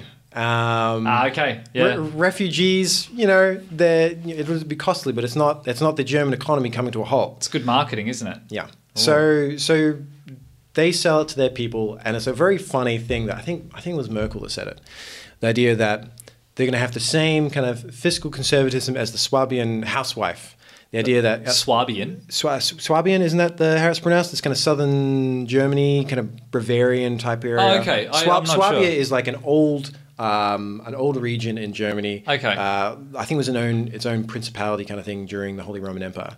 And the idea that it's kind of like southern conservative Germany. It takes the money in, it budgets properly, and it pays the money out. It doesn't take on too much debt. It does the right thing. So they were saying Greece needs to behave this like way. Like a Swabian house. It's like a very toxic thing to say, because it's saying we are just better than you. We know how to be fiscally responsible. You need to behave like us. Regardless of the fact that our banks were really what precipitated this. And the fact that it doesn't make any sense logically, you as a family, I can't take in another family and tax them intergenerationally for 100 years, where you can have a migrant come into your country and you can tax them intergenerationally for years. It's not the same thing at all. I can't issue my own currency in my house. I can't just issue myself $100 and say, yeah, now I've got $100. A global, a national economy is not the same as a house or a housewife dealing with her local home budget. It is a ridiculous thing to say, but it was just part of this ridiculous rhetoric that was happening at the time. Right. It's that kind of silly stuff. That came out of, I'm pretty sure it was Angela Merkel, a physicist, trained, in terms of degree. Very clever person, obviously. Very clever woman. Chancellor of Germany is telling the Greek people they need to have their budget like a Swabian housewife. It's a bit silly when you think about it, but at the time... It would have resonated It with resonated the brilliantly. People. It was the right thing to say to the German people. And so the Greeks responded by having riots and stuff like that. And that was my question about... So this is one thing that you covered in the podcast, was this idea of what austerity is. So austerity, from my understanding of it, was essentially saying, I will be more fiscally responsible by one, spending less than I take in through taxes and increasing taxes in order to pay back this bailout debt that I've received, that I've been forced into. Yes. I've been forced into this bailout debt, and I have to put in these austerity measures, which, as you mentioned in the podcast, have a contracting effect on the economy. So you have measures that, increase taxation, reduce spending, which to a developing economy would essentially, I guess, make it grind to a halt. Exactly. In a lot of ways, in order to pay back a debt. Yeah. So it's do all the things that would prevent you, that would essentially slow you down in paying back the debt in order to pay back the debt that we force on you. Is that right? Yeah, that's exactly right. There's kind of two ways to pay off debt. It is either use inflation to cheat your way out of it, and if you've got a huge debt like after World War I, you can use hyperinflation, or you can grow. And you can make the debt, you just pay it over time, the debt gets smaller relative to the size of your economy because you get bigger and bigger and bigger and you just pay it off. If you have control of the monetary policy, they can't inflate the way out of it. So the only way they can pay you back is through growing. You then turn around and tell them, stop spending money and take in more taxes, which is contractionary. So that means if you're the random person on the street and you get told, yeah, we're not going to be able to, you work for the public sector. It's like, we're slashing your wages by 20%. We're also increasing your taxes by 10%. We're doing this because we need to pay back the Germans. How happy are you going to be? One, you're going to riot, and two, you're not going to be able to spend as much, so you can't boost the economy. You're going to spend less money. There's less money going in the economy. It's going out of the economy. It's going to get smaller and smaller and smaller. And one of the things I said in the podcast, and it's kind of a very simple mathematical way of thinking about it, makes it really simple. If you have your economy as kind of a fraction, if you say on top of it is the debt, and so it might be 1, so you have one debt, whatever that is. 1 unit of debt. 1 unit of debt. And the bottom of your economy is a 2. And so it's like, well, it's 50% of your economy is the debt. It's like, all right, you can deal with that probably. But if you do austerity and contract your economy, it goes from 2 down to 1.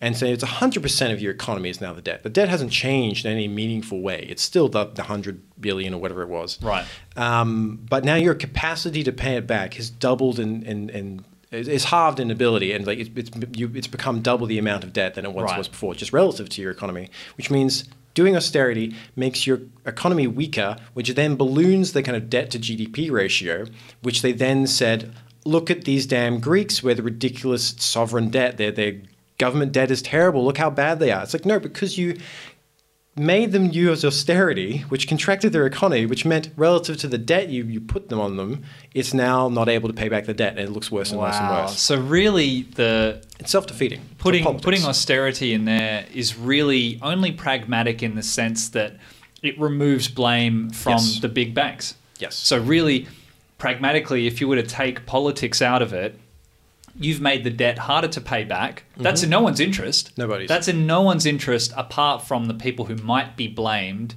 for being, complicit in causing this crisis. And that was my next question is, in your opinion, who do you think bears the responsibility for the situation that the whole EU economy found itself in? In the end, I would probably say the government. Which government? All the governments involved. All the governments. Principally the EU and the German government. Primarily because... So the German government and the German government. German government and the German government, yes. One and the same. But there's two of us. We look identical, but never mind. I would say them, just because the government's part of... People think of markets as being this, like, just popping out of the ground. But in many ways... A market is set by the politics it exists within. You have regulations, you have setting up of systems that say this is how things work. It's the rules of the game. Rules of the game. Right? So the government sets the rules of the game. You can make an argument on the international system, it's different governments working together into that. But still then, it's all the governments, regardless if it's one or multiple. If you're setting the rules of the game and they make perverse incentives, that's kind of your fault. I mean, you can make an argument that we didn't see these things coming, we didn't know it was going to work out this particular way, but in the end, the fault is yours. And then you then double down on that with stupid policy for political sake. It is, again, your fault. So perverse incentives plus policy that are for political gains together. What are the perverse incentives that you're talking about specifically in this case? So in this case, it would be too big to fail, letting them get that big. How would you prevent that with policy? So you can set certain things like you separate finance from your deposit and lending. So you split up your banks. You can set sizes in terms of it's like a monopoly, anti-monopoly, antitrust type thing where you can't get too big. It's like much the same, whereas we don't want someone to become a monopoly. You have to split out into smaller things. We can't have all this new risk in one bank. You're too big to fail, that kind of thing. The same problem with setting people's bonuses and whatnot. Like you can't interfere that much in the economy. You can't say you can't set your bonuses there, but you can say like you are legally liable if things mess up. Right, that's what you mentioned in the podcast. Actually, if you mess things up, we will jail you. Right, and all the people fail, bail, sent to jail. Yeah. So the classic thing is if you have a bank go bust, as it goes fail. You bail them out so that it doesn't fail, and then you send them to jail. The people involved, the people who are responsible, at least the CEO who is running the joint. But in this case, Basically, no one went to jail in kind of either jurisdiction. In the US as well? Did anyone go to jail there? The US, there was like some mid-level trader in some random business got thrown in jail. Pretty much no one else. Scapegoat. Yeah. Oh, no. So in this case, it was fail, bail, and then nothing. And so what does that tell you in the future? That means I can do the same thing again. Moral hazard. Moral hazard trade effect. And so that's what Mark Blythe, who does a lot of the work that I'm talking about now, is a lot of it is based on his work. And he calls it the greatest moral hazard trade in human history. You mean specifically in the EU or the US and the EU? Particularly the EU, but the GBFC in general. But particularly the EU is what he's referencing to. And so, yeah, this is the idea that if you set up these perverse incentives, it's kind of your fault for setting them up. Like, how would this happen in Germany, though? You have this perception, like Angela Merkel said, the Swabian housewife, that sort of thing. If they're pushing that image of themselves, and really they have a strong economy, they run Europe basically. Yeah. How is it that they could have a situation where a bank that exists within their jurisdiction is able to get themselves into so much debt? Again, I think it's a thing where you tend to give people more credit than they're worth. This is my fundamental mistake, I find. People, it's one of the problems because I have a background in economics. They make all these assumptions about rational actors and whatnot, and it's a bit of a joke to make a rational actor assumptions. People will act rationally to a degree, but they don't think long term as much. They tend to be short term rational actors. They think about what's happening tomorrow and things like that, and they're looking at, well, things are going great, or we maybe, because if you're in the current day, you don't believe in interfering with the markets too much, so you don't we want to say hands off, that's the best way to make money and whatnot. So you're not going to get too involved, not too many regulations. We're going to try and cut some of the regulations. You don't get too much involved. You can set up a situation where things are going fine, everything's going great, it's like this great boom. It must be because of our policies are so good, so we're going to double down on them and cut more regulation, and you get kind of into this cycle where you think, I'm right, everything's going well, I'm going to double down on what I'm doing, and you create more and more risk because what you're doing is actually not the smart idea. It's kind of running along and it's running fine, but every time you take another year going by and nothing going wrong as a success, you're actually getting closer and closer to the cliff, but you're putting more blindfolds on every time, thinking, yeah, this is working great. Every time I walk forward, there's another piece of land in front of me, so let's put another blindfold on, because it works every time. So it's the gambler's fallacy. So a gambler's fallacy, that's interesting, yeah. I guess that no one is immune to that, not even Germany. Nobody's immune to that. And part of it is, again, our fault as constituents of nations. We vote often on short-term issues. I give people credit insofar as that there is rational ignorance, the idea that, there is a good reason why most people don't know about naval policy. You don't have time to learn about naval policy. You have to pick up the kids, you've got to go to work. You don't have time to look at the nitty-gritty of financial regulatory systems and markets and how they interact with international markets, and what should we be setting the tax rate at? What should we be setting the import taxes on cheese from France at? Maybe this is a big issue. No, you don't have time for that. So in that regard, I kind of give citizens a free pass and not holding their politicians to account. So the responsibility maybe falls on the elected officials, the financial regulators. Yeah, it's partly public officials insofar as that they're employed by the state, and also elected officials. You guys are in charge of everything. You are supposed to be looking after everyone. You understand that people are rationally ignorant. They don't know everything. You shouldn't, it is perhaps foolishly naive to say this, but you have a moral obligation to do the right thing. But then again, it's power, and power corrupts, as we often hear. So you'd end up with these short-term views of we're just going to get to the next election. That's all we care about. We'll give them the tax cuts. We'll reduce the regulations. Everything's going fine. Whatever's happening right now is good. The economy is going well. Let's just keep doing that. Right. And it's fear and greed kind of thing. And a lot of politicians, you saw it with the election of Tony Abbott in Australia, despite the fact that people were really upset that Julia Gillard had effectively, to use evocative language, knifed Rudd, and then Rudd came back and knifed her, and they really people just did not like Labor at all. And so Tony Abbott could just walked into the office, regardless of, at the kind of the 11th hour, he was still offering more and more things in the budget and things, we're going to do this, we're going to give these people that, and because there's this worry as you get closer and closer to the election, am I going to get it, I just promise a little bit more and I'll get in. And so politicians will double down on what they already have, things are going well, we need to give more and we'll give more, and You're not thinking logically. You're not, and that's partly why you need a public sector, is to have people that are not elected, so they can say, Minister, I really disagree with this course of action. But then you have to do what the minister says. But you can say, like, this is not a smart idea. But then again, you're also maybe ideologically in the frame of mind. That's what we've been doing for the last 10 years. Everyone in the office has been doing the same thing for the last 10 years. It's been going great. Don't worry about it. I guess it's those bull and bear eyeglasses again. Yes, exactly. That maybe no one in the economy is immune to getting those glasses put on. My next question would be, could it have been avoided, in your point of view? Could someone have taken off? Were there people in Germany saying, or in the EU in general, saying this is a really unsustainable thing that we're doing? Let's say because really it seems that the thing that precipitated this was the GFC in the United States. Yeah. If that didn't happen, do you think the Euro crisis would have happened? I think it could have gotten away as long as there was an external shock. And I think they could have unwound it over time. They could. You mean if the US GFC didn't happen? If it didn't happen, like, think about our current housing market. You hear a lot of things on the news about where we're doing things now in response to kind of GFC and things like that. We're going to try and, our housing market's too big. We need to slow down the insane prices of houses. We're going to do things through regulatory actions and things like that. If you have time, you can do that slowly over time and avoid a sudden rout on the market, whether it's a property or stock or whatever. And so people could have been slowly deflate the bubble. Okay. And so if the EU had time, within a few years after GFC, they probably would have noticed anyway, like, oh, geez, seems like there's so much debt, but they don't seem to be doing much with it beyond, like, building a few highways and stuff. They're building a lot of BMWs, though. I know it doesn't seem sustainable.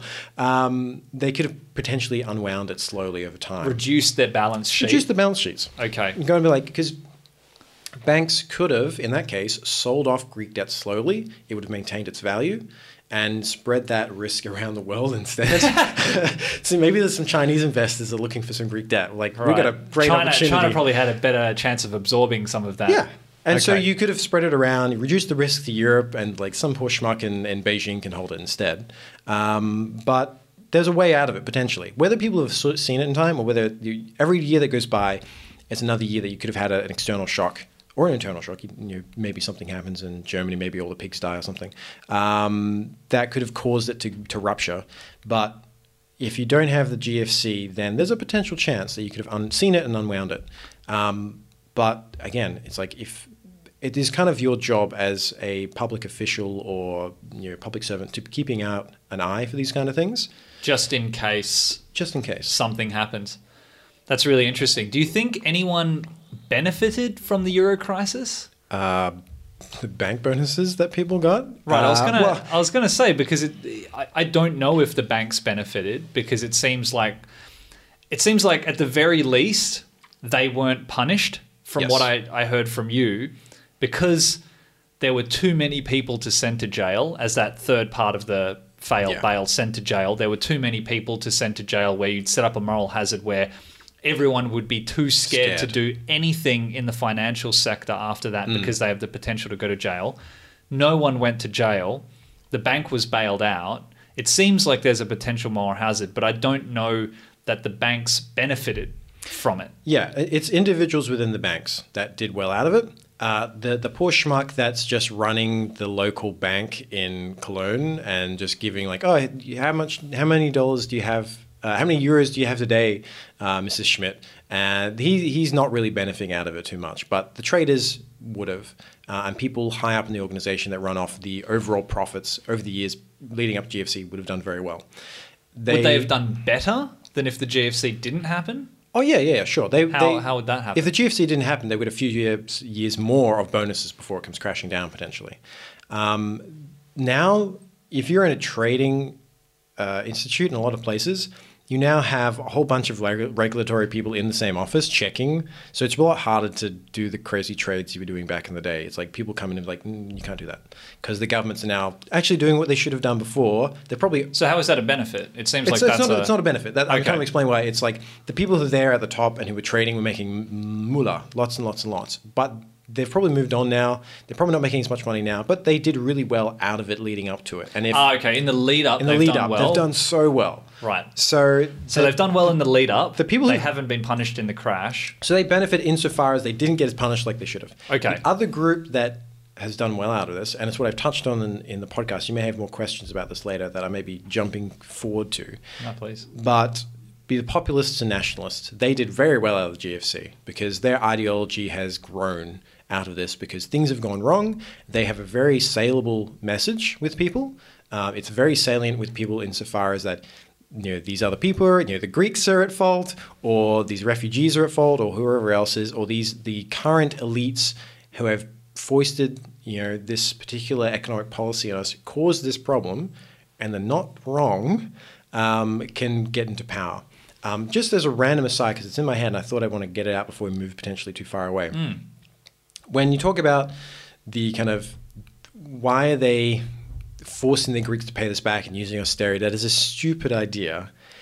There was actually a theoretical idea behind it, which tried to make it sound like it's a good idea. I forget the name. I remember you mentioned it. I'm trying to remember what it was. I think it's Ricardian equivalence, yes, basically. Yes, that's it, yes. And the idea that, to tell the little story, you're a Greek citizen.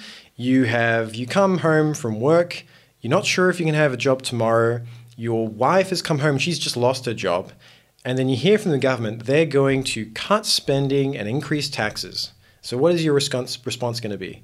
Well, from this particular theoretical viewpoint, whether you tax now, it means you're going to be able to spend later and vice versa. So you then go, okay, for the next 40 years, my lifetime of earnings, if they're making a credible commitment right now to increase taxes, it means later on I'm not going to be taxed as much. So I recalculate my lifetime earnings, realize I actually have more money than it seems that I have right now. I go out to IKEA, I buy a new piece of cabinet. Everyone else does the same thing, and it cures a recession because we just spent money, and that booms the economy, and everything's fine. That's not how people actually work. And it is a stupid economic model to think that's how people will work. But that was kind of the theoretical model put forward to justify kind of austerity as being contractionary economic push will somehow lead to expansionary growth. It is backwards thinking, but they led into gold sort of thinking to me. You're in a position where politically you had to have something to justify what you were putting forward. So right. they use that as their kind of justification. It sounds good. And as a theory, Ricardian equivalence. Ricardian equivalence. Basically, everything is equivalent. If I take in taxes now, I will have to spend later. Or if I spend now, I'm going to have to tax later to make up because I've got debt. So everything sums to zero. As a theory, purely on a mathematical basis, without thinking about human nature at all, it's like, oh, okay, yeah, if I spend now, I have to tax later. And so in the end, I'm putting money in the economy, but I'm taking out. So expansion and contraction sum to zero. It doesn't really make any difference. But as soon as you think about human nature at all, and that idea that we talked earlier about rational actors in the economy, not really, it doesn't make any sense. You have to think about for 3 seconds, and it doesn't make any sense. So yeah, that just as an aside, it's like people might be thinking, why the hell are they doing this? They have no justification for saying that austerity is a good idea. That was the idea used. It is wrong, to say the least. So if you were in power, you being the technocratic pragmatist that you are, what's the right thing to do? What was the correct reaction from the EU and the Germans, taking politics off the table, taking how palatable the solution would be off the table? What would be the objective financial best move following the Euro crisis? Okay, if there are no politics involved, I ditch the Greeks and I pay back my banks. Ditch the Greeks? Ditch the Greeks. Kick them out of the EU? Kick them out of the EU. If I don't care about politics at all, I don't care about European solidarity, I kick them out and I pay off my banks. Because I also don't have to care about my domestic opinion in this kind of weird world that we live in terms of a technocratic utopia. That would be, from the German perspective, probably the best thing to do. Why would that be the best? Because the Greeks aren't going to pay it back anyway. So why keep them in the EU? They're a drain. So kick them out. Just pay back your banks. Get things rolling. That's how to deal with it. You get rid of the dead weight. It's very brutal, right? But that's kind of logically what you would probably do. from the sounds of things, you probably would have gotten rid of the Greeks before a euro crisis then. Well, if from my perspective as a kind of as an international relations theorist, if I can call myself such a thing, such a lofty title, I don't believe in the EU anyway. So I would get rid of all of them. So yeah, it's the whole, and that's from a political perspective and also from an economic perspective. Economically, getting rid of everyone's printing press and getting rid of their own currency is a really stupid idea for most of the people involved, except for Germany.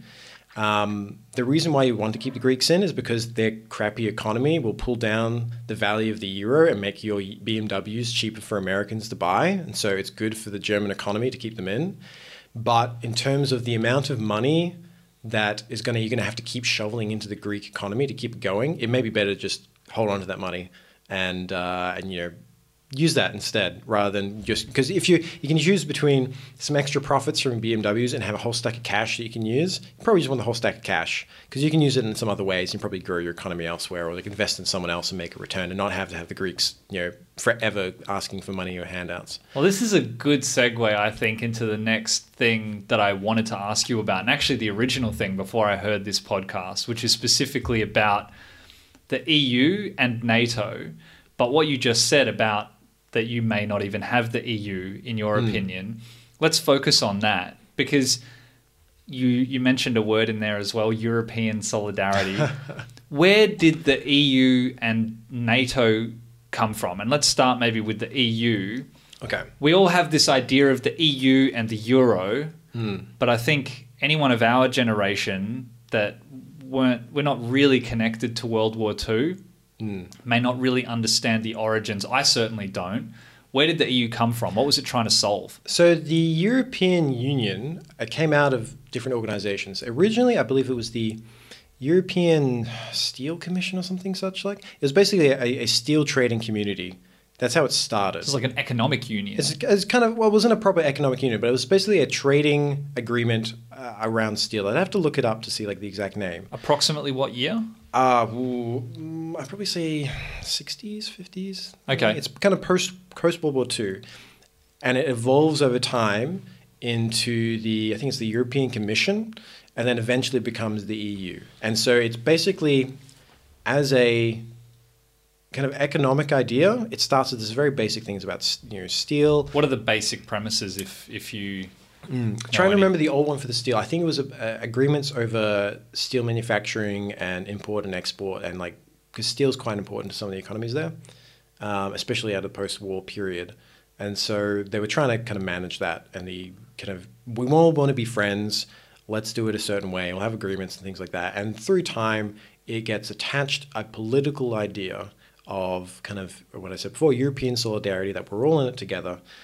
We've got to get at those nasty Reds, the USSR. But, it's like they have a good incentive to work together because they have an enemy on their doorstep that's very dangerous from their perspective. So it kind of builds out of that. And over time, you get more political aspects to it, and it gains more credence over time, and eventually becomes European Commission, and eventually EU. This is... The history of the EU I'm not as strong on, so we may have to go look some things up later and put that in. But that's basically the background of it. So it starts off as essentially, for a particular industry, being an agreement, I'm guessing, between the larger European nations about, I guess, steel production, import, export. Yeah, I'm pretty sure it was Germany, France, and Britain. That makes a lot of sense. Might have been Spain or Italy in there as well. But that's the kind of the basics. And I guess those agreements, probably as iterations happened on it, it would have encompassed more and more goods and maybe more and more countries, and eventually just would have grown over time. Okay, what about NATO? Okay, so NATO is easier for me to work with. I feel like that, yeah. So NATO was born out of the end of World War II. After World War II. So NATO does not exist before World War II. It does not exist during World War II. It is the North Atlantic Treaty Association. So it's based around the Atlantic organization. Yeah, it's based around the Atlantic. So the Atlantic Ocean between Europe and the US. That's kind of the argument behind it. It's like, okay, this is the really important parts of the world, the US and Europe. the US basically was running the show in terms of it was the only major power out of the West that still had any degree of economic ability. Like I think it was like 50% of the world economy after World War II. Because it wasn't involved in the war and the kind of home front. It wasn't invaded, didn't have its factories destroyed, whereas it didn't have all its people killed, like in terms of Russia, where like huge portions of the population were killed off. So it's a very strong position. It's ideologically opposed to the communists. And while they worked in solidarity with their communist brothers and sisters and good old Joe, Uncle Joe in Stalin, as in Stalin, propaganda during the war, soon gets forgotten after the war because it is now two global powers looking at across gun sights at each other, and so you've got the meat of Europe in between sandwich of those. Exactly. So Europe is the battlefield for this effectively, and so from the USSR's point of view, they just kind of fall into a position where they conquer countries, liberating them technically from the Germans, but then install their own government, like pro-communist governments. So they just end up after the war with a whole bunch of countries that are pro-USSR insofar as they're basically occupying them. The Americans didn't do that. They allowed the French to restructure themselves and the things like they let Charles de Gaulle come back into the country, and he is a prominent figure in French history, a general who has a degree of independence about him. The French do have a long military history, as much as you may hear jokes about them running away. They do have a strong, proud military history, and they're quite an independent country in terms of they like to set their own course and their own destiny. So America wasn't controlling them the same way the USSR was controlling East Germany and Czechoslovakia and things like that.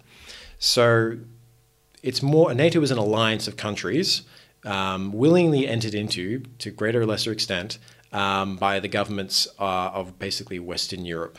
But the impetus coming from the United States? The United States is the guarantor, basically, of the treaty. It is the most powerful nation on earth, and it is saying, join us, we will protect you. However, you're going to have to side with us, obviously, against the Ruskies. So that was how it was sold to the countries initially? That was basically how it was sold. Sign this, and we'll back you up. Exactly. And what did they... So I guess two-pronged question here. Who signed it? Okay. And what were their responsibilities as part of the treaty? Okay, the original signatories would have been West Germany, France, not Spain because it was still under a fascist dictator. I think Francisco, I believe is his last name. I can't remember exactly.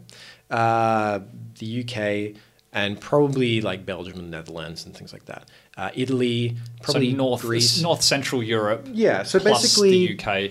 Yeah, basically Western Europe and plus kind of Italy and Greece. So Italy and Greece signed on as well? I can't remember if they were at the start, but very soon after, if they hadn't already. Okay. And this was signed immediately after World War II? Not immediately. Basically evolves... 50s, right? Yeah, 50s. Evolves out of the end of the war of World War II. And the idea is that these countries are staring down the big red bear of the USSR, the United Soviet Socialist Republics. Union of Soviet Socialist Republics. My apologies. And that they're worried about the Russian bear. They're going to invade and take them over. So they want the Americans to protect them. And so that's how NATO comes about. And it expands over time to include a few more countries. That's basically the foundation of it. And it's a defensive alliance. It says if you are attacked... Military. This is a military alliance. Military alliance. It is not a political supranational body like the EU that's like, we're all being friends and going to combine our economies. It's purely like, if you're attacked, we will come defend you. Everyone else agrees to defend you. It is Article 5, I think. Of the treaty says that if you're attacked, we will come to your defense. It has never been used, basically, until 2001 and the attacks in the US, the World Trade Center attacks. So it's never had to be used until then. Wow. And it didn't technically have to be used then. So half a century of not having to be used. The idea is that the whole point of it is it's a bluff. It's like you need to just discourage the other side from attacking. And the more countries you get involved, the bigger the block is, the more... it is a disincentive for the other side to attack. Now, there's a risk, though. As you increase the amount of countries you bring in, you increase the risk that you'll be drawn into a conflict. So if you bring Greece on board, then... Turkey is another major NATO power. If you bring Greece on board, but then it has it's a little country, not that important, is it really worth bringing on board? it might draw us into a conflict we don't want to get into and might draw us into nuclear war. Right. But if we don't protect it, then are we giving it away to the Russians? And so there's this dichotomy of like, do we bring it on, a country on, do we not? So you're essentially signing your life away, or not your life away, but you're essentially saying that we are you're signing a with blood this. pact. Yeah. Yes, a blood pact with the US. Right. If you get attacked, we're in there with you 100%. If we get attacked, you're in with us 100%. And there were also some requirements about investment into military and things like that. So you're meant to supply a certain amount of your GDP towards your armaments and your military. So you're supposed to supply, maybe 2%, 3%, 4%, 5% of GDP, investing it in your military. So you provide a credible defense. Part of NATO also effectively provides you part of the US nuclear umbrella. And the idea of a nuclear umbrella is that it protects you from other people's. So you don't need a nuclear program for yourself. You can. So it also discourages countries from pursuing nukes because it says, no, we will protect you. And so you're outsourcing your nuclear power. And so the UK gets nukes because it is a proud nation, a great power that deserves to have nukes. And the same with the French. Okay. Because the French don't want to rely on the Americans. And this is a common thing with Charles de Gaulle and the French in general. They actually leave NATO, if I recall, or at least pull out of like military sharing agreements and like expel a lot of the Americans. And there's a very famous quote from one of the American generals or the French saying, you're expelling us. Would you like us to take all our dead soldiers out of your grave cemeteries as well? Basically telling you, we fought and died to defend your country. How dare you kind of kick us out? Wow. So there is... But are they back in now? Was this a temporary thing? That was a temporary thing. They're back in now. But there was, the French are very independent and they like to do their own thing. So there's always been a bit of tension in that. But NATO is basically, it's a defensive alliance. We'll protect you with our nukes, protect you with our armies. That way the Ruskies won't get you.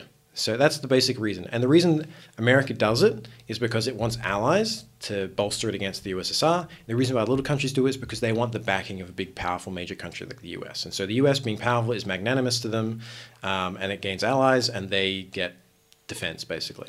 So the big thing that I found very, very interesting, or at least was a giant question mark in my head, was the relationship between NATO and the EU. Okay. Because ostensibly, there is no relationship. None. Right? Do you think there's a relationship? Do you think one can exist without the other? And I think you know which direction I'm going in. Yeah, I absolutely believe there is a link between the two. And it is developed over time. It wasn't ostensibly there at the start because the EU didn't exist at the start. It is developed over time, and it is part of a two-prong kind of foreign policy perspective by what you would call what's perhaps overused term now these days, but the elites in Europe and the US. The idea is, on the one hand, we will ensure peace by encompassing this NATO blanket over as many people as possible. Because once you're in NATO, you're protected from the outside, and obviously you can't fight each other because the rest of the countries involved will hit you. So it's a really nice thing to build. So it's peace through NATO is basically the idea. We don't have to fight anyone. We just keep spreading it to other countries and then nobody can fight each other. And the other side is this idea of kind of political freedom, this kind of idea of expanding democracy, and that through the EU... Soft power. We will encourage you, you can be part of this great big economy that we're in, this big EU group, if you just meet our requirements. And so you need to have democracy, you need to have free courts and free press and journalists. And through these two aspects, you'll create peace and you'll create democracy. And so through these two organizations, you have a foreign policy looking to create a peaceful and united Europe, which is to deal with the fact that historically Europe's been pretty bloody. And so you want to avoid that happening. You also, by doing that, prevent, from the Americans' perspective, because generally the Americans, like, historically have not cared too much about Europe in terms of, they jump in when somebody's getting too big and is going to take over and become the same as America is. Like, it's a regional hegemon. It's just so dominant in its own region. So they don't want anyone in Europe to become too big. So they jump in at the end of World War I to stop the Germans doing it. And again, World War II, they wait for the Russians to exhaust the Germans and they jump in at the end and say, we're here now. But without having to waste all their own soldiers and material. So they are interested in creating a Europe where none of the countries can fight each other. Because if they can't fight each other, they can't get bigger, and you can't get a Germany plus France going that's going to dominate this. They're stuck where they are. It's kind of a status quo. So from their perspective, it's like, great, we'll keep spanning this. Good old democracy, rhetorically speaking, and full credit to the idea that democracies don't fight democracies. So this idea of democratic peace theory. Generally, democracies don't fight other democracies. It's not perfect insofar as that. What is a democracy? What is how do you define it? This you can shift from a democracy to an autocracy quite quickly if you want to. So, oh yeah, we're all friends. Oh wait, somebody quickly switched to being fascist, or you see now nationalism, populism rising. It's not forever. Could be a democratically elected leader who's now going to become autocratic and fight wars. So it's while it tends to be historically accurate, it doesn't really foolproof you, because things can go bad and you can take a sudden switch and war will break out. And if you're all sitting next to each other singing Kumbaya and you've all given up your weapons and some guy just pulls out a knife, you're going to be big trouble.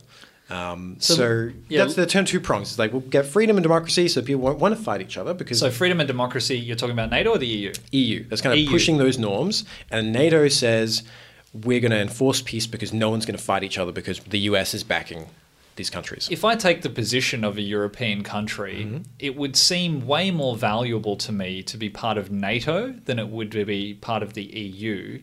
Am I wrong about that perception? Because it seems like if you're trying to, let's say the objective is to prevent war in Europe, NATO seems to accomplish that pretty well, because if you can't, I presume, fight within NATO. Yes. If you fight another NATO country, if you initiated that, all of the other NATO countries will fight you. Yeah. So even taking the US out of the picture, right? You can't really, but if you're just focusing on the European states, if the goal is to prevent war in Europe, it seems that NATO accomplishes that pretty well. It does. If you're allied with the US, it would somewhat imply that you were maybe looking toward democracy and freedom and that sort of thing. But maybe let's not go that far. Let's just say that you're part of NATO. That would prevent war within Europe. That seems like maybe the biggest function that you would want to have in Europe, which historically was attacking itself all the time, for the last 2 millennia. Yeah, pretty much. And earlier even. And earlier, yeah. So why add the EU on top of that? Because if I think about, so you mentioned Turkey. Turkey's not part of the EU, am I right? That's correct. So Turkey's part of NATO, not part of the EU. Yes. In their position, why would they even want to be part of the EU? So there are some certain perks about joining the EU. Because it's a trading bloc, they set kind of imports and exports to everyone else selling their goods to the EU. So if you can get inside the bloc, you don't have to worry about their imports and exports. You get the free flow of people and goods, which means if you have trouble selling your goods to the EU because of their import tariffs or whatever they are, if you get inside, you don't have to worry about those tariffs anymore. There could be a real boon to your economy because you can just export things like crazy, and they can give you things cheaply as well, and so everyone benefits. The idea is the classic trade idea. The idea is that we will trade and we will get richer, and so there's an incentive to join the EU because then you'll get part of this big trade union and you'll be able to make more money. That's kind of the EU incentive, is that you'll be able to make more money, be more prosperous.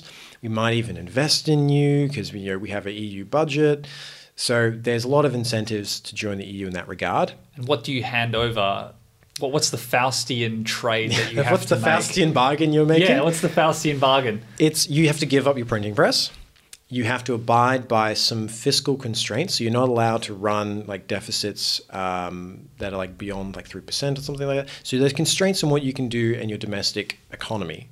Is the euro linked to the EU? Do you have to use... So yeah, it's an interesting situation. The European Union is ostensibly linked to the euro, but is not in every country. So for instance, Sweden uses the Swedish krona. It doesn't use the European Union's euro, despite being in the European Union. Same with the UK. So you can be in it and you can keep your own currency. And that is the preferred option from Nathan's point of view. From my point of view, I think if I'm going to be in the EU, I want my own currency because then I can manipulate it. But didn't you just say you have to give up your printing press? A lot of the time they enforce it. There's especially if you're a smaller country, joining now, they'd be like, you join by our rules and you do whatever you want. But if you're the UK, you can decide whether you keep the pound or not because you're a big country and you can kind of decide, you have more power so you can negotiate more. Sweden, again, you're a big enough country that you can negotiate a bit and try and get your own. And you might I don't know what the exact negotiations. I went into the room for those ones, but what So- they had to do or give up or not give up, they may have just been like, there may have been at the time, let's just get Sweden on board because it's a nice country, we want them on board, and it's going to convince others to join or things like that. Or they have something that's particularly useful for our trade group, and we're willing to let them keep their own currency because we want access to those goods or something like that. So yeah, the idea is that generally joining the EU means there's constraints on your monetary and fiscal policy. You basically outsource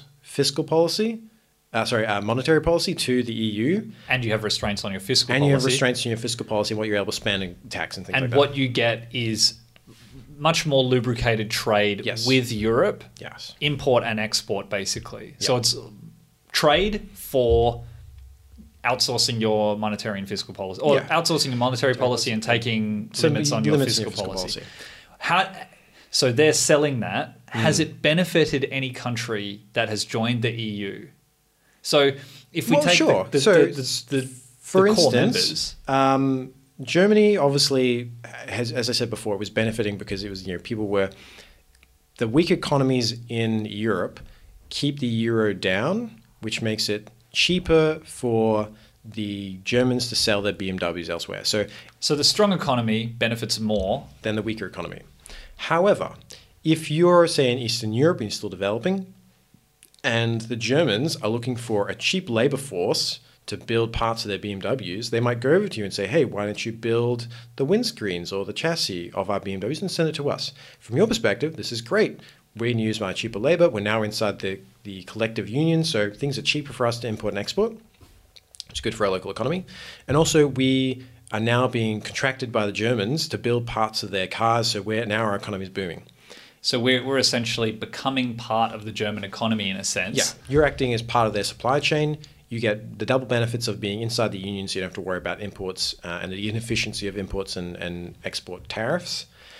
At the same time as you're now becoming part of their free trade agreement, so the flow of goods is so simple that you now become a choice select group to have the Germans come to you and say, hey, build stuff for us. And then you get money from the Germans because they're paying you obviously to make things, and you sell it to them, you make a profit. Does that happen in practice? It does. So in Eastern Europe right now, the Germans are getting exactly that is what is happening. They're getting the Eastern Europeans to build parts of their cars and send it to them.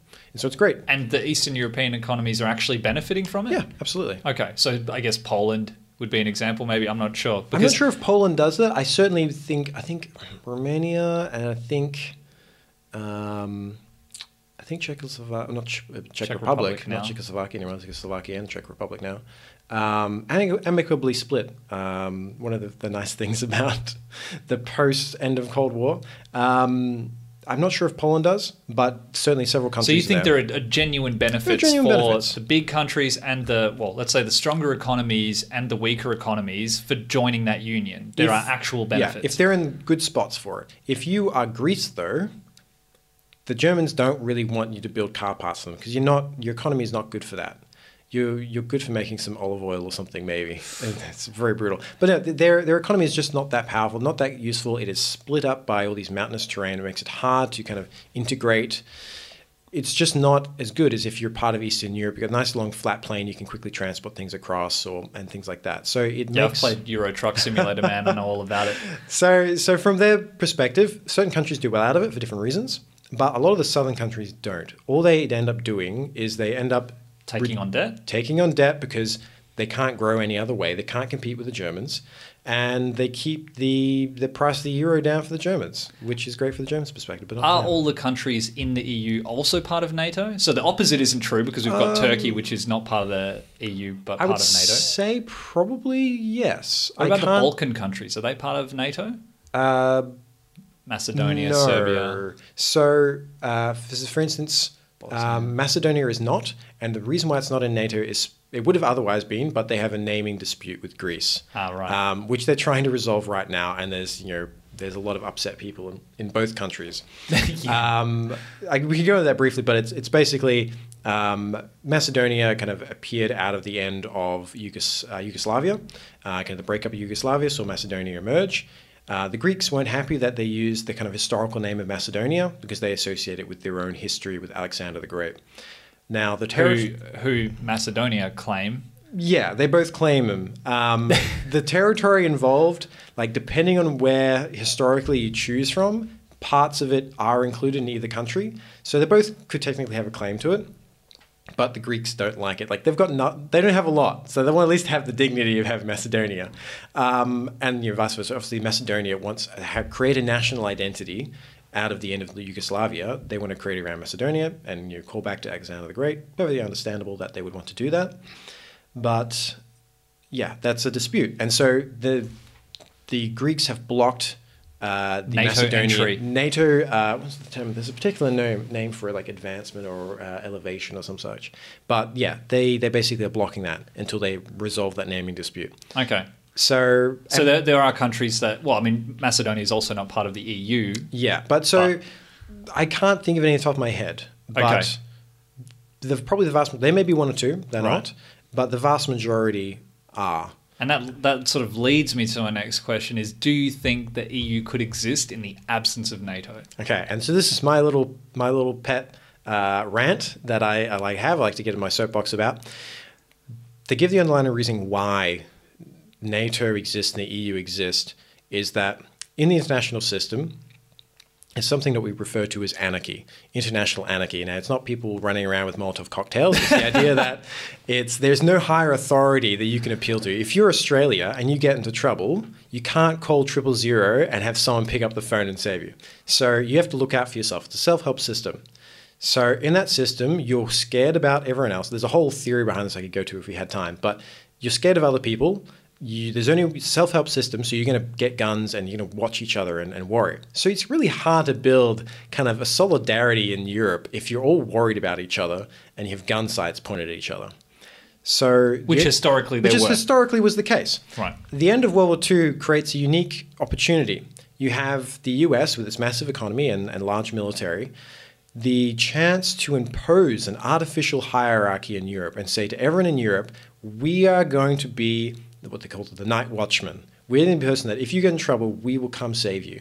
And so under those conditions, suddenly anarchy, which is this old problem in international politics, suddenly goes away. And suddenly well, our Belgian brothers and sisters over there are no longer worried about us, the Germans, invading again through their territory. Because we're part of the same team. We're part of the same team. We don't have to worry about them, so we don't need to worry about each other.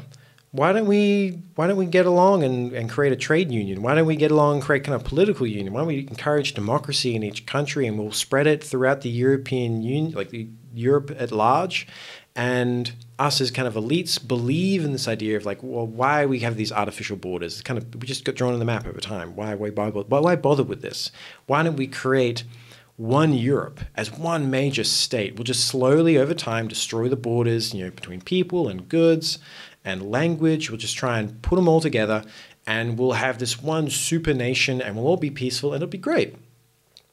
That's how you can't have a Europe. My argument is you can't have a Europe without that artificial hierarchy. If you don't have the US saying don't fight, you go back to the last 2,000 years of them worried about each other. So really the EU grew out of the ground that NATO set, basically. So if you don't have NATO, my argument is you don't have that. Now there's an argument to be made that the African Union, which is nowhere near as integrated as the European Union, could potentially prove me wrong. And so they're interesting to me as I like to watch the African Union as a test case. Does my theory hold? Because if the African... What's your theory? My theory is that in the absence of a hierarchy, you can't have what they call supranational body that subsumes the other nations. And when you say hierarchy, do you basically mean that the US has underwritten the peace? Yeah. So basically it's some...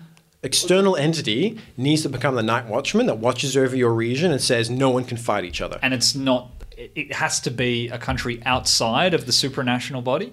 It could be someone inside it, but they would have to work really hard to convince everyone else that they weren't going to screw them over and take over that kind of stuff. Because it's called like Germany being the it's like if night watchman. You could make an argument maybe Britain could do it because it has a water barrier between the two.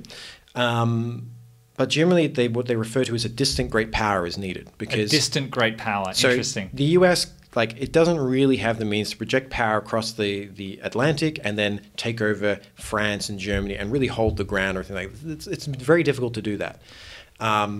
So the African Union. So the African Union is interesting because they don't have the US standing over them saying, you will play nicely. Well, Chinese investment in Africa is quite large. I'm wondering Yeah. how much that relates, if at all. I don't think it does. Okay. I think that is purely the Chinese looking for somewhere to invest and secure resources and things like that. But if the African Union ever gets to the point the European Union is at right now, I would be willing to eat my words and say, well, maybe the theory does not hold. You can do it without a hierarchy. But my current view now is that absent of a hierarchy, things will devolve back to their old ways. I guess with Africa and an African Union, it would be so much larger than the EU in terms of geography. Yeah. Population-wise, I can't think off the top of my head. I think the population of Europe in total must be something like 500 million? Probably. I wouldn't be surprised if they had 500 million people there. Yeah. Africa in total, I feel like would have much more. It will have more. If it hasn't got more, it will have more because Europe Right. is aging and Africa is still young. So geographically, it's way bigger. Way there are bigger. way more countries, way more people. I guess that would be a really interesting test case. So if a continent is able to unite that is geographically bigger, more people, more countries, without a night watchman, that would be a really interesting outcome. It would be. That would be right? amazing and unexpected from my position, especially considering, at least in Europe, you can say you could make an argument there's some cultural similarities enough that they can all kind of get along to some greater or lesser extent. Well, there's no precedent for making a statement like that. But you could say like there is kind of European civilization has some kind of, there's been lots of integrating, and a lot of them based on Christianity and things like that. There's some kind of ground you could say that they have common ground on.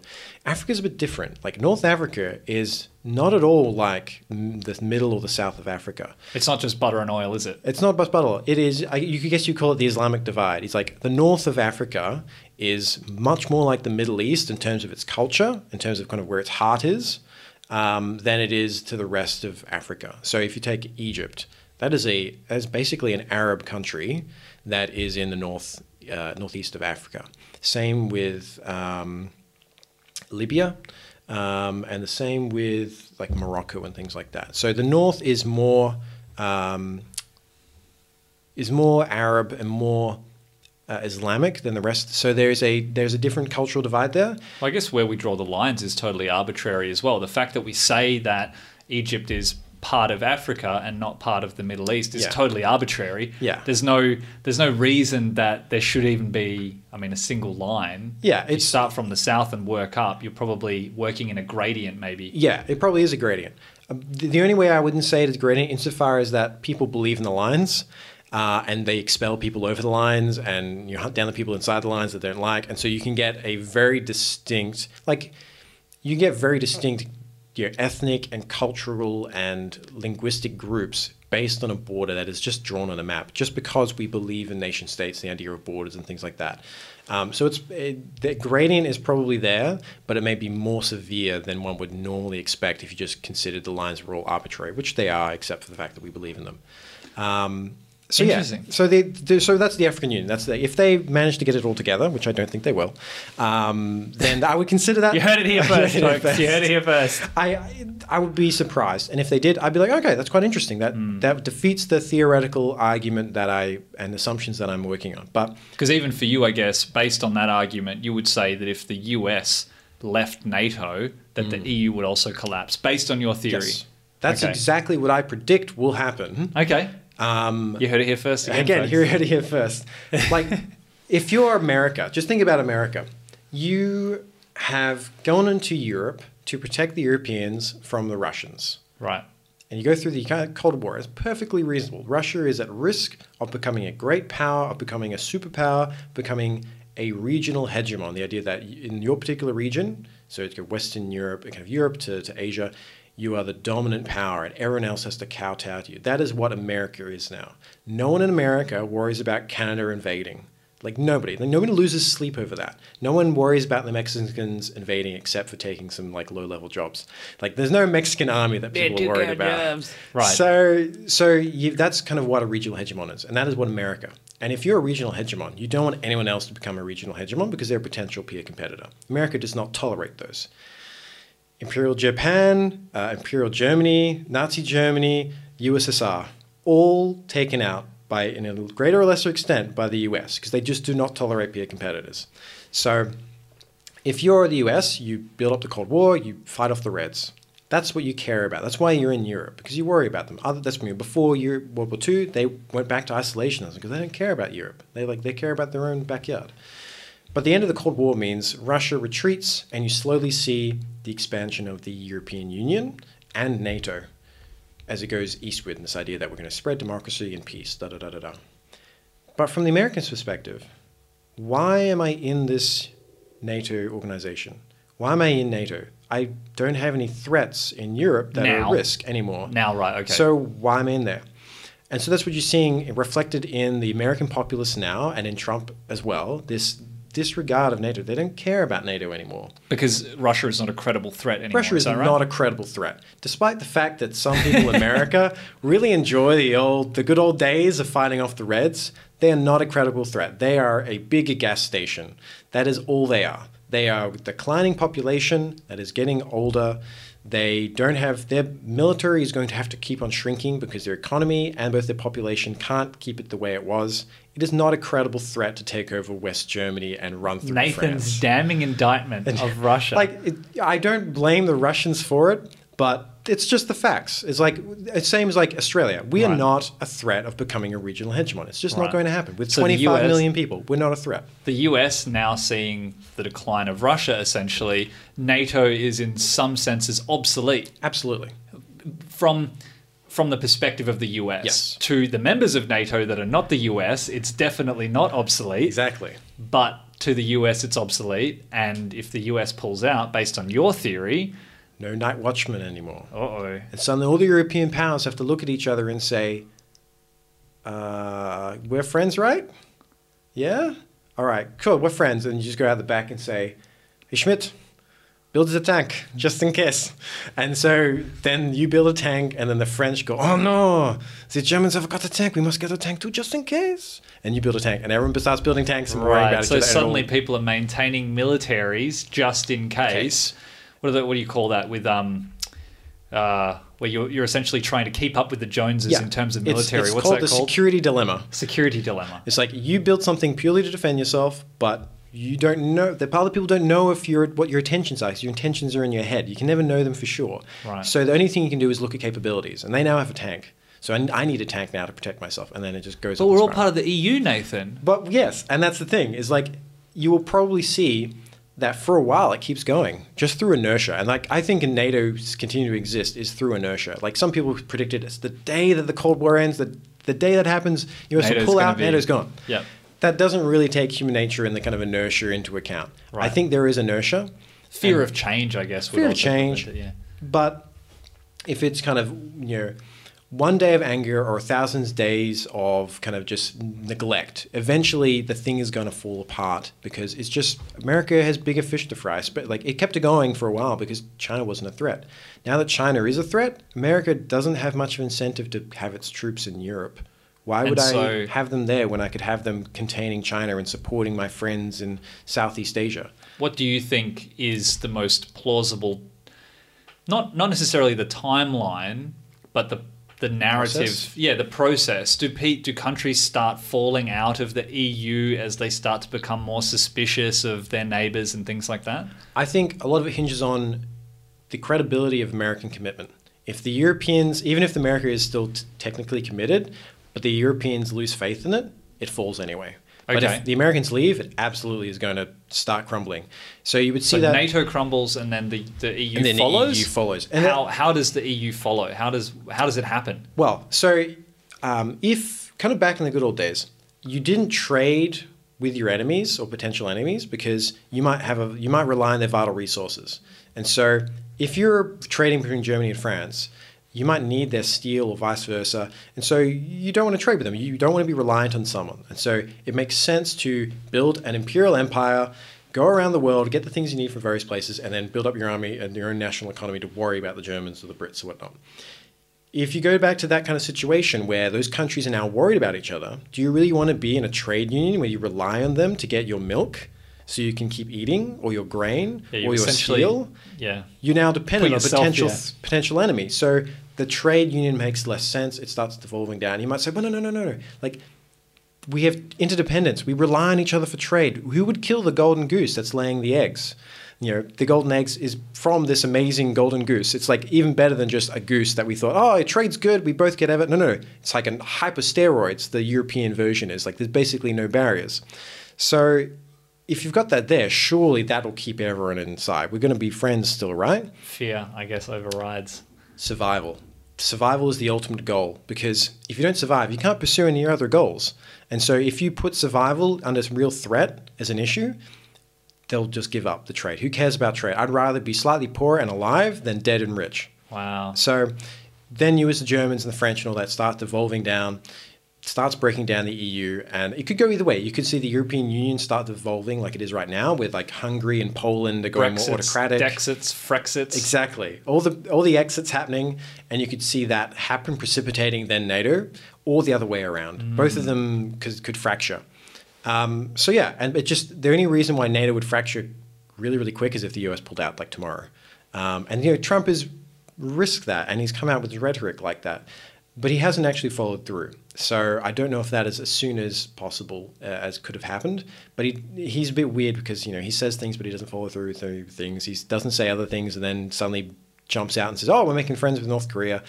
So it could happen, but you don't know. Right. But if he did pull out, then I would say NATO is basically dead. Nice. So yeah. Well, I think that's a good point to end on. We've covered history, the present, and now a prediction for the future that you've heard here first. Thanks for talking to me, man. That was really, really good. Great to be here. Thank you so much for having me. Boom. Weren't expecting that, were you? Never a dull conversation with Nathan, and I can't wait to bring you more of them. I hope you really enjoyed this conversation as much as I did. I strongly encourage everyone to check out the Envoy podcast, which Nathan hosts. Just search Envoy, ENVOY, on whichever podcast app you're using to listen to this. You can also check out the Envoy website at envoyfpa.org. Did you enjoy this episode? If so, please consider sharing it with a friend. Do you have any questions for me or Nathan regarding the episode, or just want to get in touch? I'm available at percy@percygrunwald.com or as @percygrunwald on Twitter and other socials. Thanks again for listening, and I'll speak at you next time. Go to bed.